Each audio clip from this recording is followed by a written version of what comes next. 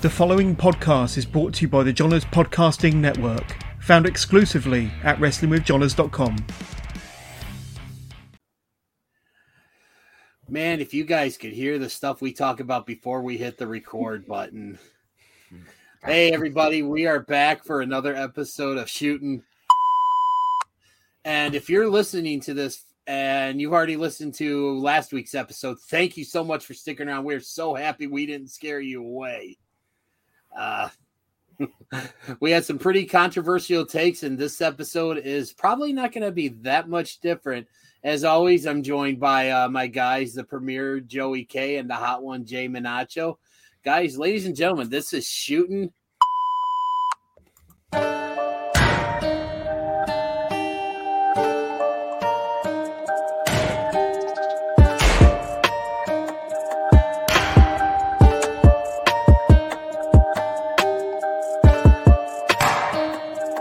I just gotta have a reason to play the beep every once in a while. So, what is wrong with you? I start piling on the investment money.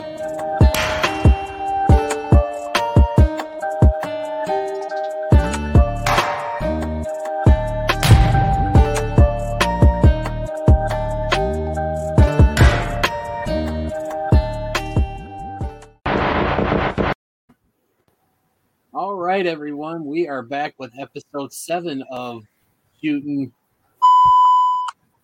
And as always, like I said before, and I'm going to introduce them one more time because these guys are worthy of more than one introduction. So I introduce to you once again my co-host on this show we call Shooting, the Premier Joey K and the Hot One Jay Minacho. Gentlemen, how are we doing this evening? DDJ, we are doing fantastic tonight. Are you sure? Because like I alluded to in the open, you were pretty animated in the discussion we had before we hit the record button. Oh, animated? Not a chance, baby. Not a chance tonight. No, Joe, before we let Jay say his peak, I just got to say you are full of... Well, that may be true, but we're here not for a long time, just a good time. So let's kick this damn show off. Give me Jay, something. how you doing tonight? Jay, how you doing, buddy?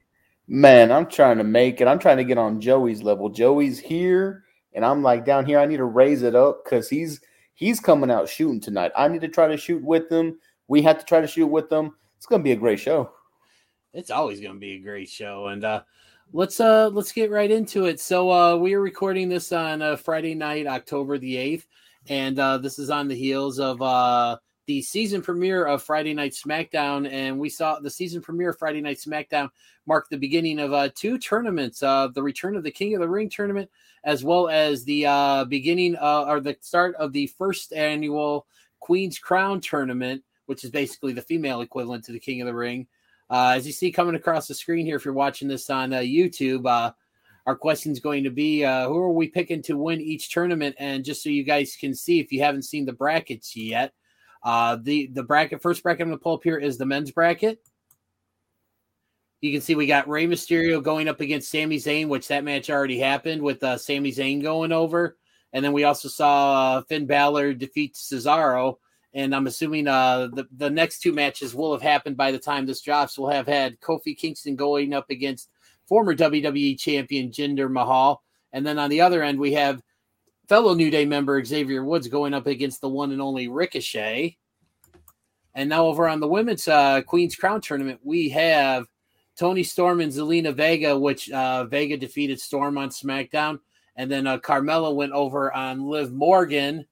And on the other side of the bracket, we have Doudrop going up against Natalya and Dana Brooke going up against Shayna Baszler. So, gentlemen, I ask you, who are you picking to win both tournaments? Jay, let's lead off with you. In controversial fashion, I'll start this off with one take real quick. If Xavier Woods does not win the men's King of the Ring, it was all for naught. He's been the main one pushing this.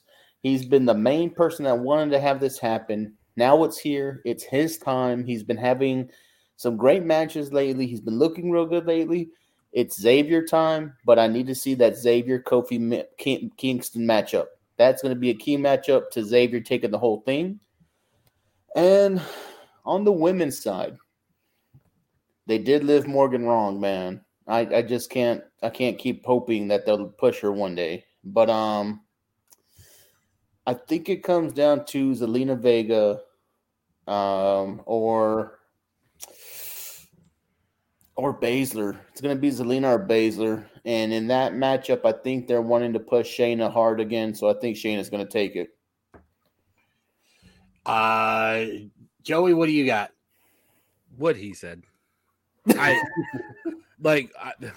hate to say it. I have about as much interest as this that I do wiping my rear end with sandpaper. I don't know. Like, who's in this? Like, do people have wrestling or something? They're supposed to be. I don't know. I think I saw Twitter blasting out there was about 3 minutes worth of women's wrestling all night. So obviously that should tell you how much they care about the Queen's Crown tournament. Yeah, we're back to 60-second women's matches. So wow, go Revolution, go. But no, actually, I really do agree with Jovan. If Woods doesn't win it, it's a crime. It really is, because, Kofi, we had Kofi Mania. We have Big E and his current run as WWE champion. Such feel-good stories. Look, and I love Xavier Woods, but is he the guy that McMahon's ever going to put the heavyweight title on, the world championship? No, he's not. Which sucks, because it could be done really great. You could have a lot of fun with it. So I think this is kind of the give and take of it, where Woods might get the run. He'll be the king of the ring, and he has the perfect character to kind of have some fun with it. I really love that. So yeah, I really hope Woods pulls it off, gets the big win, wins the king of the ring.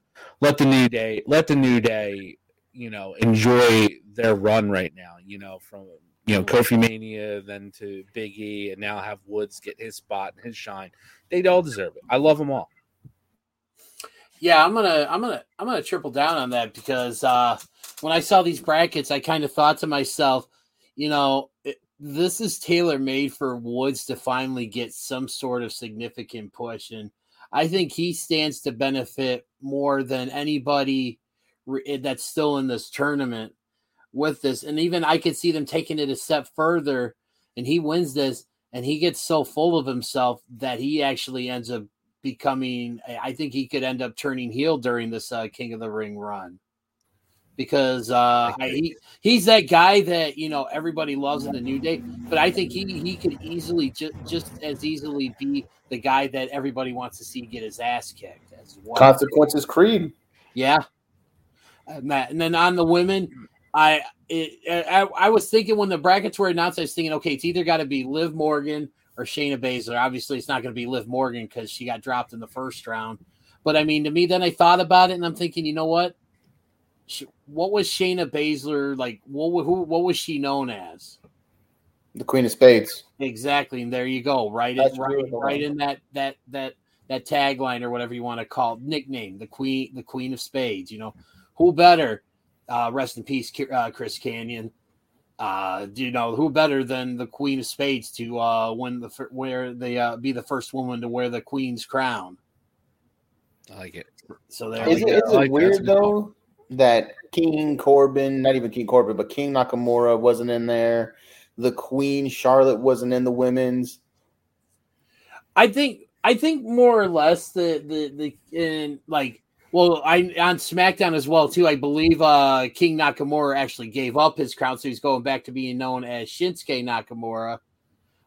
As long as he still's got Rick Boogs with him, I'm okay with that. Yeah, I'm not. Guy sucks. Dude, man, come on. Don't hate on Boogs like that. Okay, actually, no, I'm going to. I hate that gimmick. I hate that. Dude, Shinsuke Nakamura. More on this later. But Shinsuke Nakamura doesn't need a heater. He doesn't need some goof playing his guitar and screaming like an idiot. No, what Shinsuke Nakamura needs is that crown and walking down like he did at Wrestle Kingdom with the crown on his head, the title around his waist, and the King of Strong style absolutely beating ass all night. That's what he needs. That's what needs to happen 100%. No. Ladies and gentlemen of this audience, that is what you call a tease, by the way. We may hear that name a little bit later on. So yeah, so we've all given our picks. We all agree with that. So let's move on and actually let us go to our next one here. Let's go with who is the most entertaining wrestler of all time. And this one, I thought of this because this was actually something that was being discussed on Busted Open Radio. And it kind of makes you think, because when you think entertaining, we're not just talking like the best wrestler, because that's a completely different category. Because, you can be like a hell of a wrestler, a la, Bret Hart or, Chris Benoit or just Dean Malenko, like guys that can go. But they're not, really the best maybe at cutting promos, or, they may not have, the outward charisma, type things like that. So this is more of like the total package, entertaining, cuts a great promo, merge, knows how to captivate an audience, and, everything, basically, like I said, the total package. And Lex Luger. Oh, no. Sorry. Not that total package. But Joey, why don't you lead this one off? I would love to. No one in this world, in any era, has captivated an audience, has made true wrestling fans feel the emotion in a match. No other athlete in the world has ever compared to the Brooklyn Brawler, Steve Lombardi. Absolutely. Hands down. Garbage. The most entertaining. No. All right. So I was about ready to announce that we were going to have open auditions for the Premier's replacement. No, okay. All right. Yeah. Choppy pee pee. No. So let's really though, I mean, the most entertaining.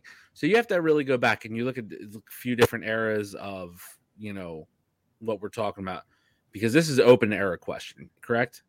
This is open to any era. Yeah, this is all time. So all time. It's so hard, and I'm gonna have a pick that you guys might not agree with, but it's your pick. I would think so. I have to say The Rock. That's not a bad choice. I mean, there's a few, and trust me, there's a couple people I had, and I pissed Jovan off again. Here we go. Which we can have the same opinion. Oh, hey, we can be friends here. Hey, before you, I'm sorry to interject, but off camera, make sure you have Jovan tell the story of how The Rock led to him getting an ass whooping on his birthday. Oh, I'm all ears. I've heard this story so many times, and it is one of the best stories ever. All right, I need to hear this one because I haven't heard this one yet. So we'll save it for after we're done recording. Yeah, we'll keep that one off the air for now. All right. All right. Sorry. Back to my pick. The Rock had it. Was he maneuver wise, wrestling talent wise? Was he a step ahead of the 5 Moves of Doom? Yeah, a little bit. But his character didn't need all the technical ability that, say, a guy like Chris Jericho would need. Okay, just as an example. Which another guy who is probably in my top 3, maybe, but I don't want to step on any other toes just in case, just Jovan's right now. The Rock had it, though. On the microphone, when he became The Rock, when Die Rocky Die finally finished, those, even in the earliest days, the Nation of Domination days, he had a lower voice, a slower cadence, those things, not the Rock that we all think of now, that post, 2002 version, the one that comes back every now and then. But even in the slower cadence, you heard it. He had it. And he had the real heat, the heat that people absolutely want. Not the heat that's like, oh, we just don't even want to watch you, but that heat's like, I need to watch this guy because I want to see who's going to kick his ass. That's came through right away. And of course, over the years, now he comes out, he doesn't even have to speak. He says finally, and the roof blows off. Yep. That's all he has to say, finally. And done. The inside and outside of the ring, the guy's all business. If you hear the stories, he rode with guys that he just wanted to soak in, learn the business. And of course, I think now too, looking at his career, he's the biggest star in Hollywood, arguably, but I would say he's probably the biggest star in Hollywood at the moment. His outside business ventures, there's nothing he does half-ass, which always leads me to believe that he's learning. When he was on the road, late 90s, early 2000s, he's learning. He's picking things up. He's incorporating everything from his family, from all the people he surrounds himself with. So that's a guy that I think, as far as an entertainer, he learned his craft and perfected it. And I can't put anybody else above that right now. Jay, who do you got? I can answer that for you. Well, okay. You got someone else in mind, or are you just gonna double down? I don't want to double down, even though that was my 1A choice. Would have been the most electrifying man in all the sports entertainment. But wow. Took 1A off the table. Who do I go with next? I think the person that I'm going to go with had such a meteoric climb in the world of wrestling that it has never been seen since, and I quite frankly don't think it ever will be seen again. One simple catchphrase, one simple moment on the mic catapulted this former ring general to stardom. Walter? And that rocket went on his back and sent him straight to the moon. Wait, Cameron Grimes? Not Cameron Grimes. It's not Walter? It's not Walter, not yet. Walter's getting there. I'm going with Stone Cold Steve Austin himself. All right. As one of the most entertaining. He is my 1B.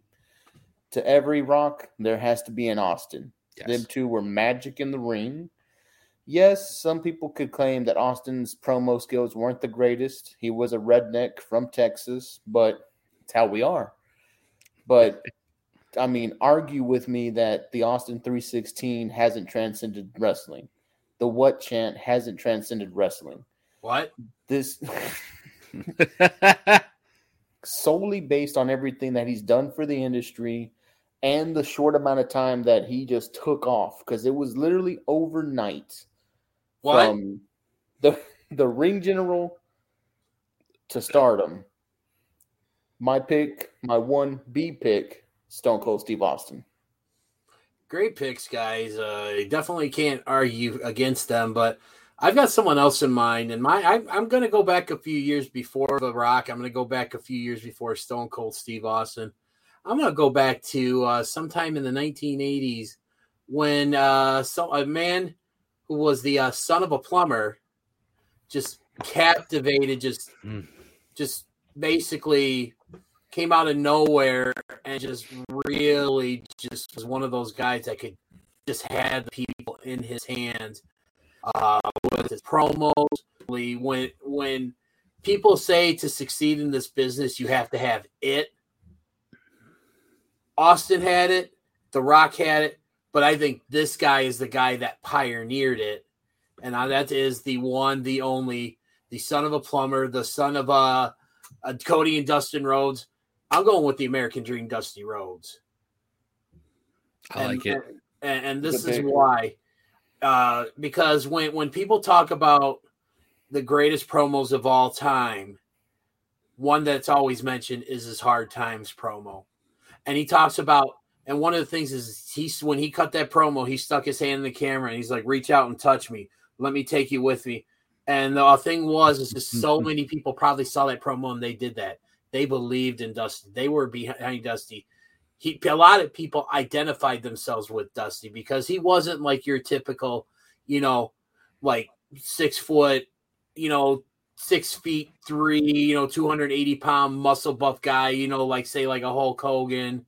He wasn't even the build of say like someone like Ric Flair. I mean, he was basically he was a bigger guy who didn't look like he had the wrestling type of body, but man, he could go in the ring, and as good as he was in the ring, he was even that much better out of the ring with the promos. Like you said, the Hard Times promos, I've wined and dined with king and queens, and I slept in alleys and dined on pork and beans, just those promos, living on the edge of a lightning bolt, just everything he cut.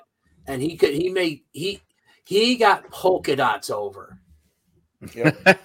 How many people how many professional wrestlers can honestly say that they got polka dots over? Yeah. I mean, he really was the common man, and he was the American dream. And it's just so many people identified with that, and so many people still to this day identify with that. My one of my really good friends, Sean, who just recently had surgery on his shoulder to repair a torn rotator cuff. I love you, bro. Get well soon, man. That Dusty Rhodes is his guy, and we spent a lot of time talking about him, and that's kind of just the recent talks we've had about Dusty. It's just one of the things that kind of like when I thought of this question, he was like really the first person that popped in my mind. So for me, I think the most entertaining guy is Dusty Rhodes, and someone I'm going to just throw this out there as someone who I don't think – actually, you know what? If we ever say – you know what? I'm going to spill it, but don't be surprised if I bring it up if we ever bring this topic up on a future overrated, underrated subject. I think someone who is in the picture that is currently on the roster today, that's currently wrestling today, who does not get nowhere near the love he should be getting for as how entertaining he is. And this is going to be a hot take as well, too. This man should and will be in the WWE Hall of Fame one day, and that is one R-Truth. I like it. Yes, I love that. That's 100% true. Yeah, and it's just I just do not be surprised if, say, 25, 30 years from now, if we're still around and we're still doing this podcast and we revisit this question again. Do not be surprised if R-Truth gets brought up, because that guy is amazing. He can go, he can wrestle, he can make you laugh, he can make you cry. He still looks 20. Yeah, that man does not age at all. Nope. Okay, so next up here, we are going to go with. Okay, so a little earlier when we were talking about the King of the Ring and Queen's Crown prediction picks, Joey K mentioned one Shinsuke Nakamura. And he kind of alluded to, do not be surprised if we talk about him later. So that's going to lead us into our next topic here. So recently, AEW has been pushing the fact that the four pillars of their company, basically the four guys that they are basing this promotion on, their stars of the future, whatever you want to call it, are Jungle Boy, MJF, Darby Allin, and Sammy Guevara, the new TNT champion. And this is a ploy off, I believe it was, and correct me if I'm wrong, I believe it was the four pillars of All Japan Pro Wrestling. The King's Row, yes. Yes. Well, originally the four pillars of heaven. Of heaven. Okay. But yes. So guys, we've heard the four pillars of AEW, but this little thing originated in Japan. So guys, I'm going to ask you here, who are the four modern pillars of Japanese wrestling? And I'm going to lead this one off. So the first guy I'm going to name is, I think, someone that really, when you're discussing a topic like this. Time out. What? I want to say this before you start. Oh, I think all three of us will have at least two of the same picks. Okay. I know one. I could possibly see two. I know one for sure. I can guarantee one, and I doubt any of us would say different. No, and I really think we're gonna hit two that each of us will have. And I think our fourth picks will be people that are very surprising. That's my prediction. So I wanted to jump in before you even started that. I'm gonna say two picks. We'll wait till the end. Of course, whenever we get to that, but we'll see. I think it is. Go on, DDJ. All right. So, like I said, the first one here is I think one of the guys that Joey's referring to that all three of us are going to have on this. And to me, he's basically, when it comes to New Japan Pro Wrestling, this guy is the man. He is a standard bearer, the flag bearer, the guy. Usually when you think New Japan Pro Wrestling, you think of this guy, and that is going to be the one, the only, the Rainmaker, Kazuchika Okada. I mean, this guy literally is New Japan Pro Wrestling. You can't have a discussion about the four pillars of modern Japanese wrestling and not have this guy in your conversation. I mean, multiple time, IWGP heavyweight champion, always consistently ranked near the top of the PWI 500. I mean, he's been all over the world. I mean, he's been just about everywhere. Heck, he main evented Madison Square Garden 2 years ago and stuff, and it's very, very few wrestlers in this world wrestled in a company other than the WWE can say they main evented Madison Square Garden for another company. So to be in that rarefied air, you have to have this guy on here. Now, my next guy is someone who is definitely a legend in the world of New Japan Wrestling. And I can't think again, much like Okada, I don't think you can talk about the four pillars of Japanese wrestling. And then when you throw this guy in, and that is the ace Hiroshi Tanahashi. I just think this guy he much like we mentioned R-Truth earlier, all these guys, like he's one of those guys that just does not age. I believe he holds the record, and correct me if I'm wrong. I believe he still holds the record for most IWGP championships with 8, I believe. I know Okada's got the record for the single longest title reign, but this guy is ageless. I mean, in the last couple of years, I believe if I'm not mistaken, isn't he currently the IWGP US heavyweight champion? He took it off Lance Archer shortly after Archer took it off Moxley. The first non-American to become the IWGP US champion. Technically, wouldn't Kenny Omega be the first non-American since he's Canadian? Well, non-foreigner. The first Japanese wrestler to be the IWGP. Yeah. There you go. But yeah, no, I mean, I definitely think that. And then, for my third pillar, much like Okada, much like Tanahashi, this guy eats, sleeps, and breathes New Japan Wrestling. And I think he is basically the Stone Cold Steve Austin of New Japan Pro Wrestling, and that is one Tetsuya Naito.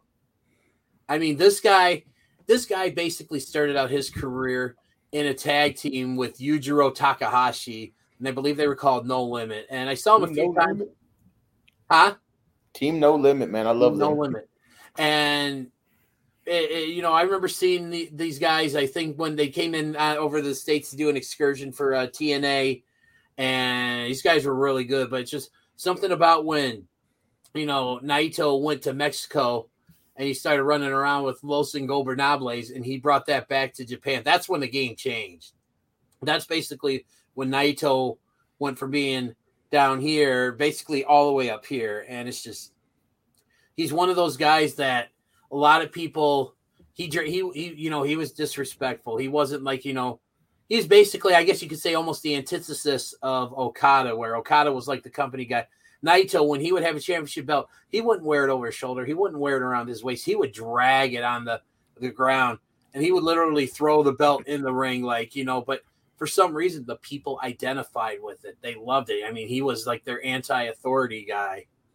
And it's just, again, I mean, I know he's out with an injury right now. Unfortunately, had to withdraw from the the G1 because of a knee injury. So hopefully he gets well and gets back into the ring sooner rather than later, because he's got a lot of people, including this guy right here, who absolutely loves him and wishes him nothing but the best. Now for my last guy, and this is one guy who I think this may be who we're alluding to, and this was one that I kind of went back and forth because I had a couple others in mind, and there's one guy in mind I would actually think about throwing in here, but it's I don't know. But to me, if it wasn't for this guy, a lot of us might not even be watching New Japan to this day. And that is the one, the only, the current reigning AEW World Heavyweight Champion, Kenny Omega. Wow. If you think about it, Bullet Club doesn't really start blowing up until after Kenny has taken over the Bullet Club. Like in terms of like exploding in popularity in the US. Yeah, you got, Prince Devitt led, and then AJ Styles. But to me, Kenny Omega took it to the next level when it came to bringing the Bullet Club or getting the Bullet Club over in the States. And if it wasn't, you guys are giving me these looks here. And if you're watching this on YouTube, I might be ruffling little feathers, but you know what? These are my 4 pillars. These are 4 pillars. These are your mom's 4 pillars. These ain't your daddy's 4 pillars. These are my 4 pillars. Oh boy, here we go. Yeah, you want to get him, or should I get him? Because I'm ready to. I'm ready to go in. Tag me in. Tag rope. Okay, here we go. All right. So I love DDJ that you have 3 pillars in a kickstand. I think that's fantastic. I really like that. However, as I said, I predicted at least 2 of our picks were all going to be the same. So I'm just going to kick it right off. Number 1, first pillar of the modern heaven is Kazuchika Okada. Hands down. I don't think anybody from the longest reigning IWGP champ of all time to headlining Wrestle Kingdom after Wrestle Kingdom. And yes, he had a wonderful dance partner for that in Kenny Omega for a couple of them. He also had a fantastic run match with Naito, I believe. Can we talk about the Tanahashi feud? So, there's a lot there.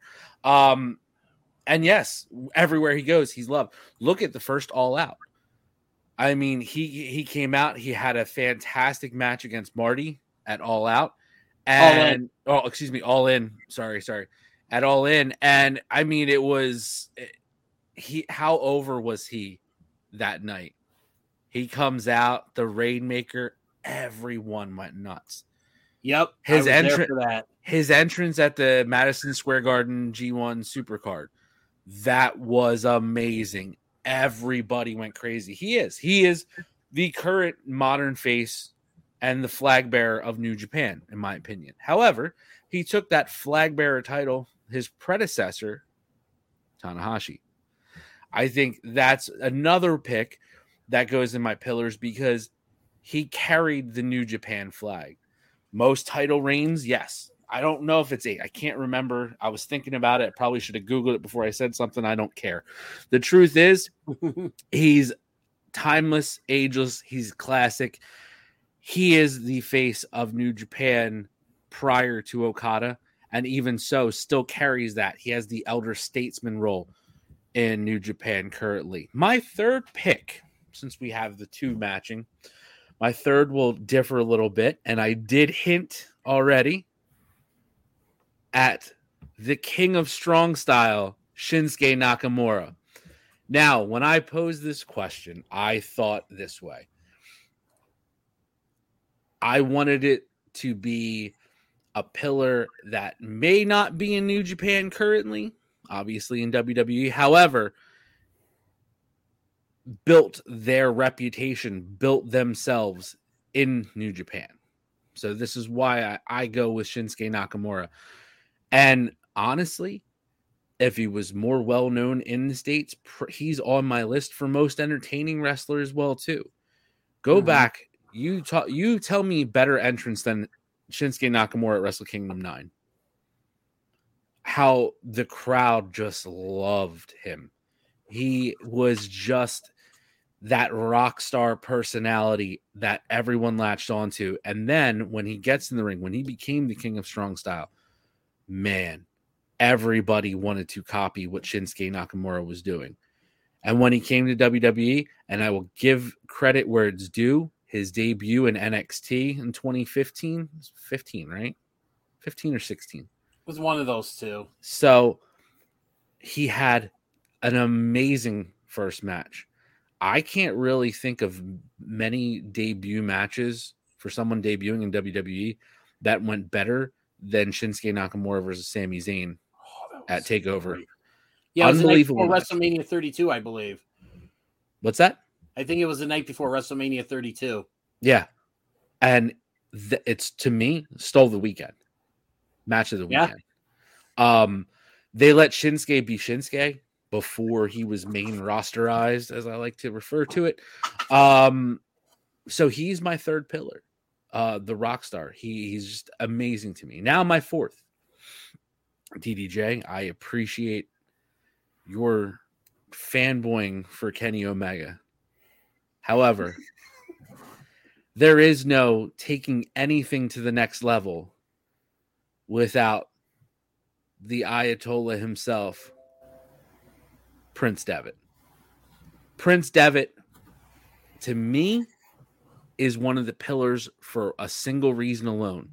He took, as the leader of the Bullet Club, a brand new faction in New Japan, which we know factions in New Japan are very, very popular. This is why we have, especially modern day factions are still popular. And really it's because of these warring factions of New Japan. Took a brand new faction, started it. Basically the outsiders, the NWO of Japan, the true NWO of Japan. That's what the Bullet Club initially began as. And we don't have Kenny Omega taking it to the next level with the Bucks and then Cody coming in, all your other secondary players, of course, all the elite, the guys who are now running the show in AEW. You don't have any of that without Prince Devitt doing it first. We don't have what has only just this year alone been surpassed as the number one selling t-shirt on Pro Wrestling Tees is the Bullet Club shirt, the Bone Soldier Bullet Club shirt. You don't have any of that without Devitt.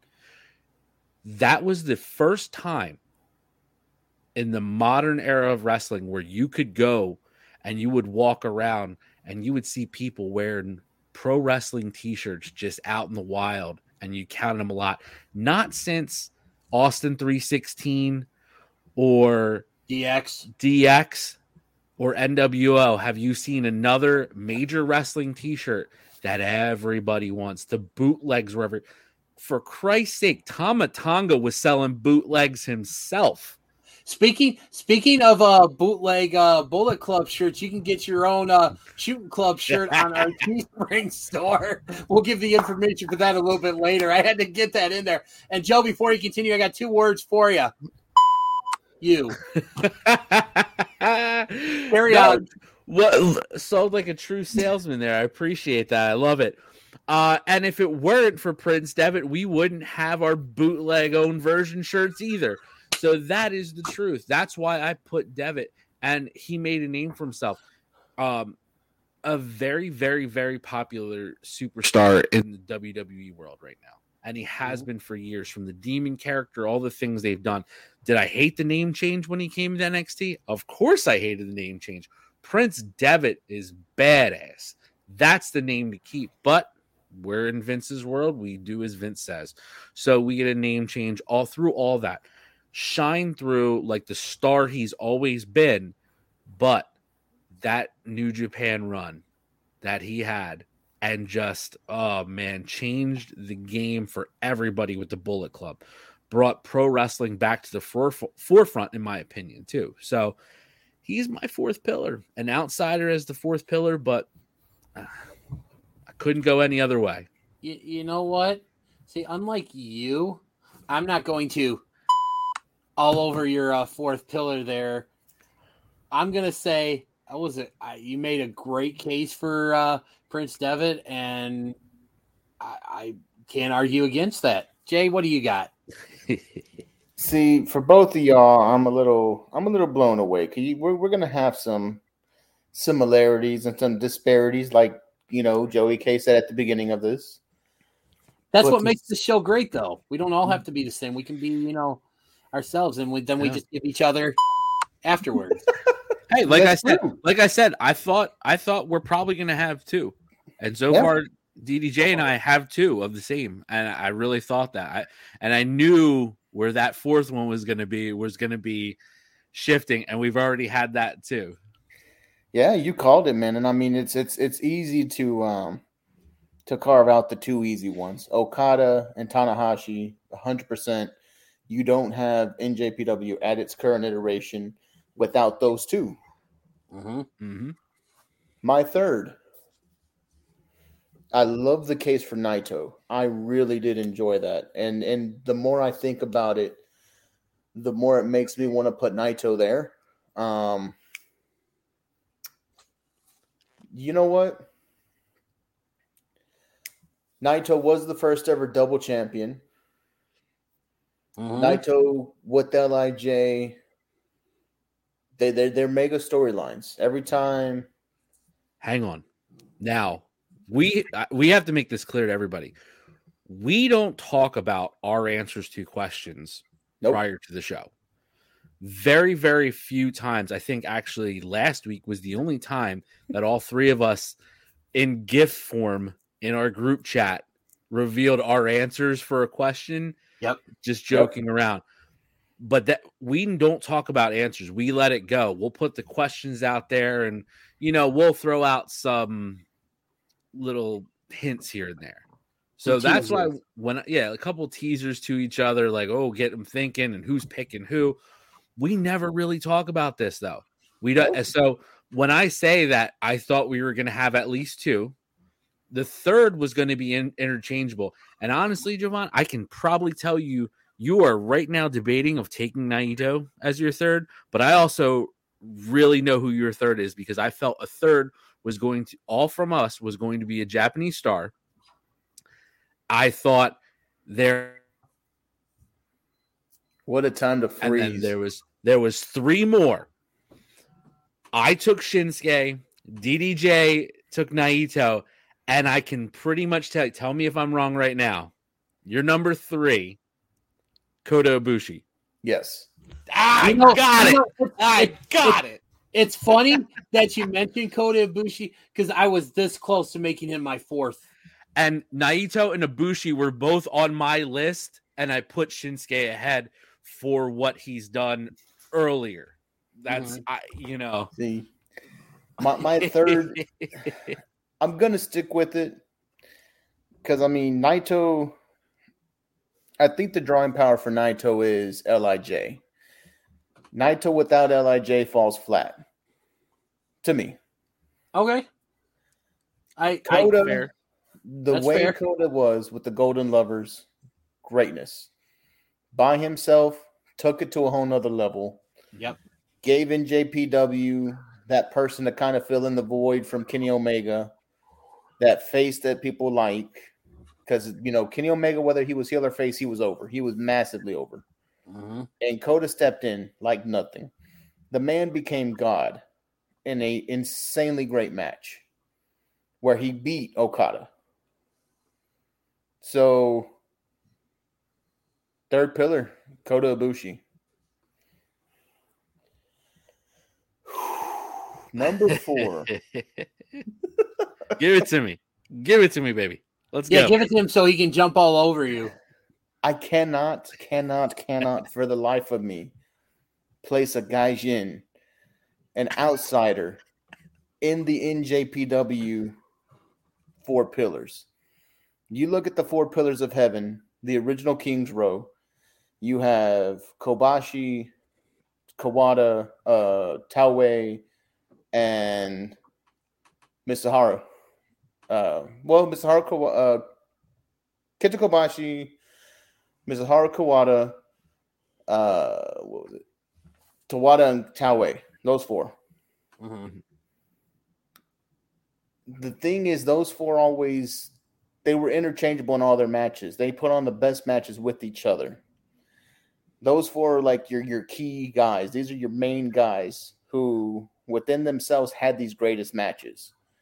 To me, you're looking at the 3 pillars I've established already. Okada, Ibushi. great matches. Okada and the Ace, fantastic matches. There's somebody in NJPW who, in my opinion, not only just his work rate, not only with how long he's been there, with his draw to the fans, with the connection that he makes, even when he could show up at a different show, the moment his music hits, people know who he is. And that is the king of pro wrestling himself. Guys, I'm surprised none of y'all said it. He was on my list, I know. Suzuki. He was. Yep. Come on. Oh, man. Kaze Ninare. Great one. Here comes the king. Give me Suzuki. Wow. And see, that's what makes this show great, because we have such varying opinions like this, but it's just when one person says this, it's like, how did I miss that? Or how did I not think of that? Or man, I feel like on any day of the week, though, any of our picks are interchangeable. Oh, yeah. Like there are times where I'll pop in Kenny Omega. There's times where I'll swap out and I'll pop in, Suzuki. There's time Ibushi. It just depends. Yeah. Tonight, I just felt like that's my four for my reasons, and I think any single combination that we can come up with. I mean, like I said, two were locks. I don't think any of us would doubt. Yeah, I think those two. First two that we all named, I think those two are going to be anytime. Like those two are like locked in, but I think 3 and 4 could always be, like you said, interchanged. Yes, and that's so. Okay, so that was a good one. That was a great one. Definitely like what that sparked. So the next one here is we talked a little earlier about the most entertaining wrestler of all time. We all gave some really great picks and made some great cases for that. But we're going to kind of shift it a little bit here to the current area. A lot of great people that can talk and cut a promo. But if there's if you had one person, like you had to choose, who would your pick be for best on the mic in the current era? And when we define the current era basically as anything past the year 2000, just for those of you who are listening, and kind of this is what we define as the current era. So 2000 on. I thought about leading this one off. So, but you know what? I'm going to save this because I don't think either one of you are going to pick who I'm thinking. So, Jay, why don't you lead this one off? All right. Oh, don't kill me. The only way I could is if you steal my thunder. Best on the mic in current era. The parameters we set was 2002 and on. To me, there's only been one person with the long enough history of great mic work, even given the fact that some of it might have been scripted mic work. When it wasn't scripted mic work, he still showed that he had the ability to do some amazing things on the microphone. And a big part of this does come from one gimmick and one gimmick alone. I'm not going to lie to you and say that everything he does is great. But one gimmick and one gimmick alone just kind of seals the deal for me. That is basic thugonomics. Give me John Cena. The Doctor of Thugonomics gimmick, when it came out, when he was off the top of the head, was fire promos.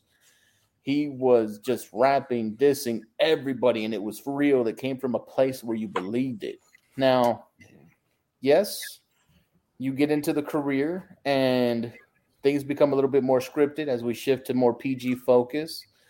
But when John goes off script, you can tell, because certain things hit a little bit more. It stings a little bit more. Mm-hmm. He straight up told Roman, you've never been over. Come on. Hey, how about when he looked at the Usos talking about you look just like your mug shots. Yes. I don't think that was scripted, but I think John's hit the point the same way that The Rock has. When he comes back, he can get away with murder, say whatever he wants. Look, John's at that point too. And yeah, you are 100% right on that. That is one of the best shots I had ever heard in WWE, besides the Usos telling Xavier Woods not to get X-rated. Now, again, that's a classic one too. But yeah, that's mine, guys. John Cena. All right. So for me, there was really maybe three people when this question first, got discussed. Three guys that I thought of, and I kind of started thinking about each one and what they did and stuff. And to me, there's really only one person who's been consistently doing it for basically almost the entire duration of this modern era. I think about promos he's cut at pay-per-view events on behalf of his guys and everything. And this guy here could sell ice cream to an Eskimo. He could sell a grill to Satan himself. He literally could sell anything to anybody. And when I think about the promos he's cut, from the promo he cut at ECW One Night Stand when he told John Bradshaw Layfield that the only reason why you were WWE champion for years because Triple H didn't want to work Tuesdays. Oh. I'm throwing a technical foul. Technical foul on the play. It was specifically stated that it must be a wrestler. No, it was the best talker. No, you're thinking of a different question. Was I really? Yeah. That was yeah. So you know what? You can take that flag and shove it up your. I will kindly do so. Wow. Make sure you shine it up real nice and turn that sumbitch sideways first, though. I will turn that sumbitch sideways and stick it straight up my candy. I know what question you're thinking of because we had that short discussion about should we keep it to strictly wrestlers or do we open it up to manager mouthpiece types? That was Yeah, that was a different question. That was the question we just discussed about the most entertaining wrestler of all time. That was that. Yeah. So basically, since you tried to cut me off and steal my thunder and you failed miserably, you think about the every shot you don't take, DDJ. What's that? You miss every shot you don't take. Well, you missed it. You took this shot and you missed this one too. So yes, I did. You were like, you ever remember that episode of The Fresh Prince of Bel-Air, like early on in the show when Will joined the basketball team and Carlton got jealous? And he stole the ball at the end of he stole the ball from Will at the end of the episode and tried to do the game-winning shot, and he was 20 feet to the right or whatever. Yeah. That was me with that shot right there. So, so you just you just pulled a Carlton right there. So, anyways, getting back to the subject at hand, this guy here, like I said, he talked about the cutting that little promo on JBL. He goes to Edge and's like, I got two words for you, Matt Hardy. He talks about being the advocate for the reigning undisputed defending, Brock Lesnar, but he'd always say it, Brock Lesnar. And now the stuff he does with Roman Reigns. I mean, come on. In my opinion, there isn't anyone better right now on the mic. It hasn't been anyone better on the mic in the last 20 so years than Paul Heyman. I can't disagree. Actually, I can't disagree with either pick you guys have. It's a good pick. I can't agree with Javon's pick. So yeah, I mean, you're both correct. Paulie is, and I'm surprised you didn't even go back because last week we talked about factions that deserve more love than they ever got. Yeah, with the whole Dangerous Alliance thing. And the Dangerous Alliance, Paulie was the mouthpiece for a collection of guys who were in their own right, most of them great on the mic. Rick Rude doesn't need a mouthpiece, but having Paulie was money for that. Cena, I mean, we're talking about the Dr. Thugonomics here. I mean, there's not many better than that period. And even in the PG era, there was a lot of great stuff and a lot of things that he could get away with. So I love that. I love both picks. I think you guys are both great. I'm going to throw it a little sideways, though, on you. Oh. My pick, again, another wrestler who has actually been competing and active almost this entire time of this era we're talking about, who is finally, in my opinion, getting that big national shine that he so greatly deserves, currently on the AEW roster. My pick for work in a career that has spanned CZW, Ring of Honor, PWG, TNA, Impact, is none other than the Mad King, Eddie Kingston. That's a really good one. If you guys want to talk about, actually, I was at Dynamite and Rampage this week. My shirt of choice was my Eddie Kingston shirt. Was it the Redeem These Nuts one? No, somebody else was wearing it, though, in my section, which I got a kick out of. No, I was rocking the Mad King shirt, which I love very much. And unfortunately, he wasn't there.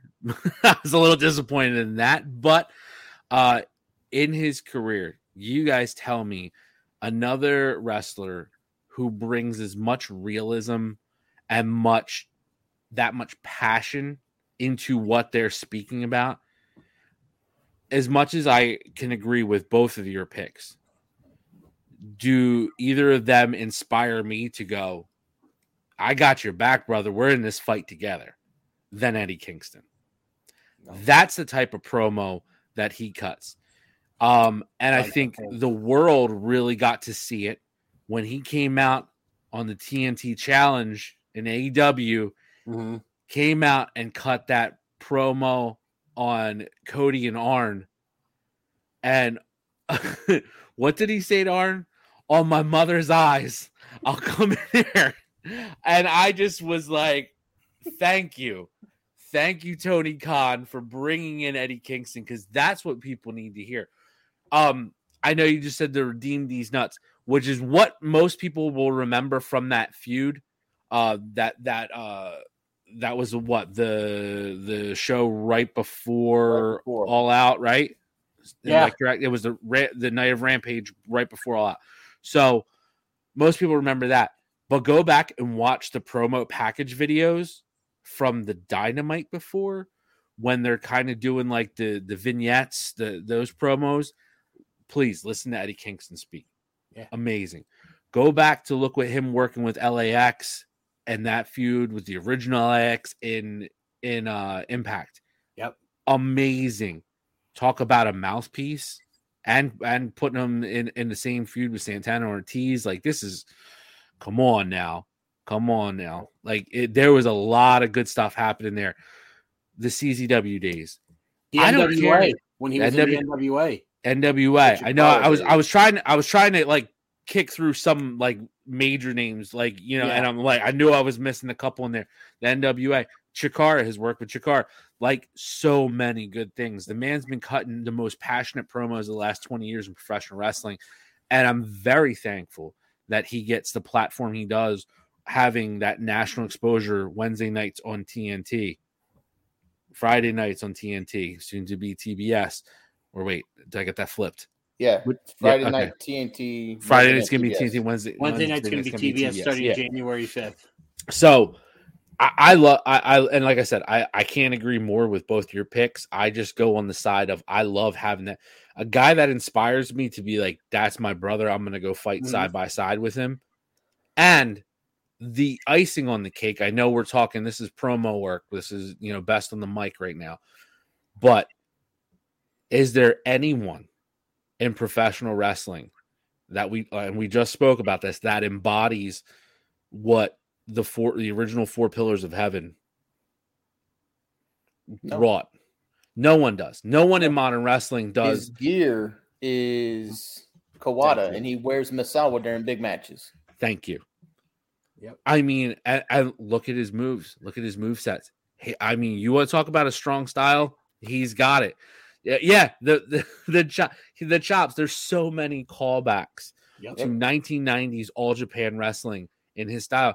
There's no better flag bearer for that era than Eddie Kingston. And then couple that with what he does on the mic. To me, I couldn't. Look, I'm gonna hijack this one here. Tag me in. Tag. Let's go. Bam. Eddie Kingston, man. Hell of a pick. Hell of a pick. I will say this. If you haven't seen some of his promo work from Chikara, go do it. Mm-hmm. There's a promo in Chikara when they were doing the anniversary show. Kingston was going after the main title. And it was one of those deals where they're like, it's, now or never. This is his last chance. He cuts a scathing promo on the whole locker room. And the key points of it is, I'm tired of making stars. Unbelievably great promo. Just unreal. And one of the things that when I was thinking about when you're talking about, Kingston, the promo work that he did after Revolution this year with the whole debacle with the ring exploding, I think he did a great job in kind of covering that up. And because really now nobody ever talks about that anymore. Like, you don't hear anything about it anymore. And I think a large part of that is due to the mic work and the promos that Eddie Kingston cut in the subsequent episodes after that. So that's the first thing I thought of when you brought up Eddie Kingston. And I thought about just how great of a job he did in kind of diverting everyone's attention away from what happened in that match at Revolution. And I'll give you another look in, man, to Eddie Kingston, because I've personally had the opportunity to speak to Eddie Kingston, in a private setting and a public setting as well. Mm-hmm. And what you see is what you get. Eddie Kingston on camera in front of everybody is the same person as Eddie Kingston when you're behind the cameras and you're just talking to him. It's the same person. There's no difference. Put it into a point this way. We were supposed to have a kind of meet and greet with Kingston once. It was supposed to be virtual, but he was having internet issues. And I got a call from Kingston. I'm talking to him and, just straight up, man, I don't know what the hell is wrong with my damn internet. I don't know. We don't live in the hood no more, but we can't get good internet out here. Maybe it's my iPad. It's too old. I'll give you a guy's call back when I go to my girlfriend's house. She's got a nice computer. We'll do it there. But just honest guy, man. Mm-hmm. And he holds nothing back. And you get 110% Kingston all the time. And I think that's why, like Joey K was saying, it's so genuine and you believe it and you buy into it. Because that Eddie Kingston persona, from his words alone, Eddie says, that's me when I was 17, when I thought people didn't care about me. So he gets into that mindset. He's going back to that well. He's drawing from it, and people buy into it because those are real feelings. It's not bullshit. Nope. That's right. Speaking of which, when he did do the virtual meet and greet is when I got to speak to him on a public setting. I have my son with me and everything. And my son, when he freaked out on camera, it was hilarious. And Eddie's like, oh, he got real serious with him. But, and this was actually... You talking about your little man? Yeah. Yeah, he's sitting here. He was pretty cool for a while. And then he's looking at Eddie and just freaked out. He's like, It was great. And Eddie got a kick at it, which is really super cool. But my specifically, what I spoke to him about and what I asked him about was his promo work. And I brought up to him that, like, personally, I feel he brings this sense of realism, this real, like, you want to talk about the suspension of disbelief, as they call it, with professional wrestling. That's real. What he says is real. And I asked him about that and the influence of music and the music he listens to and lyrics, because you'll hear promos and I'll hear DMX lyrics. Yep. I'll hear stuff. And he says it. He pulls it straight from there. His musical tastes do vary and they're out in the open, but he hears something he likes. He hears something that he can get into. And then he pulls that and he relates it back to that 17-year-old kid. Like Jovan just said, he gets all that together. And I think that is such a lost art in professional wrestling. A lot of this era we're talking about here, guys, and I think you'll agree with me, especially we've already spoke about it, is the scripted era of promos, right? So in this scripted era that we have, you got to be PG. You have to be very PC as well. You have to. We don't use these words. This is the banned word list. This is the banned words, and that's the era we're talking about a little bit. So for a guy to break through with something real, and that's why when Cena first burst on, that's why he was so real. That's why Paul Lee's got the pull. He can get away and say a lot of things. Mm-hmm. I think, what was it when Paulie, when he talks about he did that one interview, and he was talking about how he was supposed to go out and just bury Vince McMahon in a promo. Mm-hmm. And he said, Vince, do you want me to tell you what I'm going to say? No, pal. Go make me money.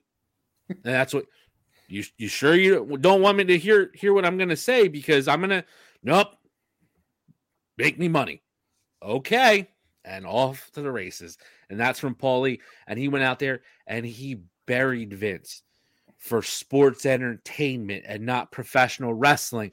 And that right there, I love it. That realism, you bring it in. And that's why I go with Eddie Kingston, because I get that realism. That's the dude. That's my guy.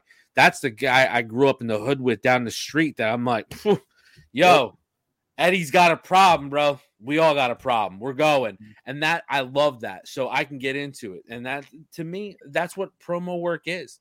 And there's very few that carry that torch, because we're finally coming away from that scripted era of WWE, where guys in like AEW, guys who are in NWA, guys who are in Ring of Honor can get the passion, can speak from the heart. You don't have to worry about what words you're not allowed to say on television all the time anymore. You know, we're getting away from that era, and I love. Honestly, I'm surprised, and probably just because of how young.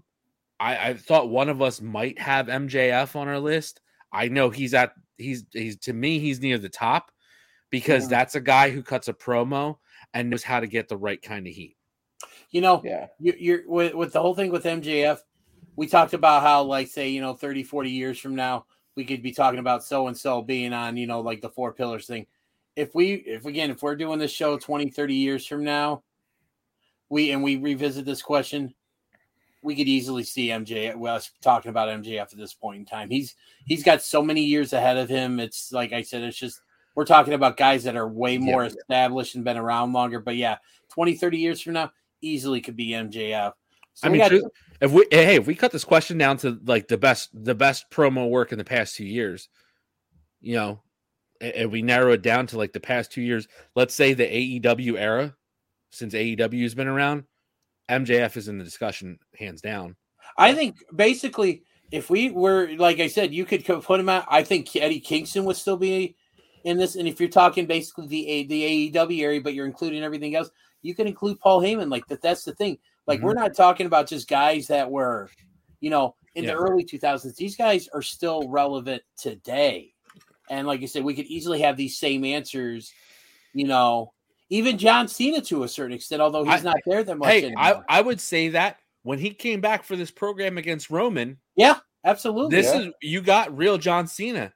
And I love that. And that is the testament. We just brought up three guys who have been heavily involved in the world of professional wrestling for the last 20 years. Right. Some longer, but yes. So that alone, that's why I said if you narrow this down and say, let's only go back the past 2 to 3 years, any one of our picks could be in the top three, but I would put MJF in the running for that as well, too. Right. But MJF, I look forward more to the future with MJF. Yes, absolutely. In 5 years, I mean, in 5 years, we revisit this question, and we're probably all going to be like, MJF is just money. I cannot wait for his first title reign, because it's going to be scorched earth when he gets the title. Absolutely. So we got two more topics here, and we debuted this next segment we're going to do. We debuted this last week, and it got some pretty good discussion, amongst the shooters out there that listen to the show. And again, thank you for all of you that stuck around after last week's really sorry episode. But yeah, so suckers. Yeah. So it gets better. So, ladies and gentlemen, underrated, overrated. All right, it's that time for underrated and overrated. And on this one, we are going to be talking about we're going to be talking about something that I think doesn't really get a lot of love or talk these days. We always talk about best wrestling matches, stuff like that.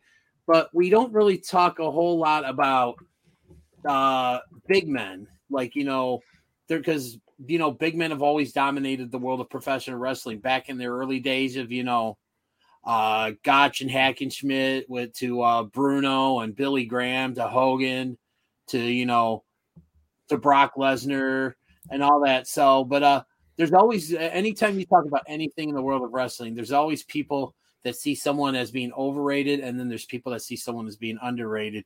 And on this one, guys, let's get right into it. And underrated, overrated. This time we're going to be talking about big men. And Joe, this was your idea. You're the one that brought this up. So why don't you go ahead and lead us off with this? Let's do go ahead with your underrated. I will kick off underrated. So for me, this question, and the reason I brought it up too, I think there's a misconception. And like I wanted to wait till we got to the question to explain to you guys. So I went with this question as some of what I saw this week in Dynamite and what I've been watching current product on TV. We are living in the times where size does not matter anymore. Mm-hmm. When we were talking about the golden era, the bigger the better. You wanted larger than life superhero comic book character looking gentlemen. Not Keep so much clean, Jovan. Jovan's ready to drop a Blue Chew ad on me any second now. So I'm just waiting. So I take the idea of big men, and I'm not just going to talk about giants. I'm not just going to talk about, a guy who obviously, and this isn't a pick or anything, but like an Andre the Giant, who is a once in a lifetime type guy. But big men in general, I'm talking large, muscular, heavier, over 275 pounds, big, meaty men slapping meat in the ring. So I opened that up. So for big men over, it can be a giant. It can be just a larger than life athlete person. But Rapmaster PN News. If he ever got his sneakers back that were stolen in that airport that he cried over, he might make the list. Look that story up for anybody who doesn't know it. It's pretty funny. But it was a European tour. Anyhow, so my underrated. I'm actually going absolute current modern right now. Because this question is all time, by the way. But underrated because of the family he comes from. Underrated B because of the company he works for. And C, underrated because, in my opinion, he is the one true tribal chief.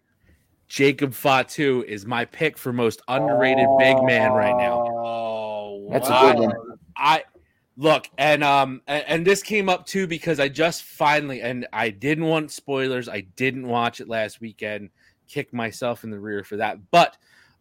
Thursday night they aired the MLW Fightland that was our special. Yep. And we got Hammerstone versus Fatu, champion versus champion, which has been a very big build getting to that. So I loved it. It was a great match. Two very big, honestly, Hammerstone, another underrated big man, just because he's not the typical one in there, and Jovan just flipped me off. So obviously I know who his pick was now, and that wasn't mine. But sorry, I'll let you go. I'm gonna let you finish, Jovan. I'll let you go with that. But nope. I'll pick someone else. Jacob Fatu is my guy. Underrated because he is part of the Samoan dynasty. He is part of the Inoue family, who, obviously most famously, The Rock from that family, Roman Reigns, obviously Rikishi. You have the Usos.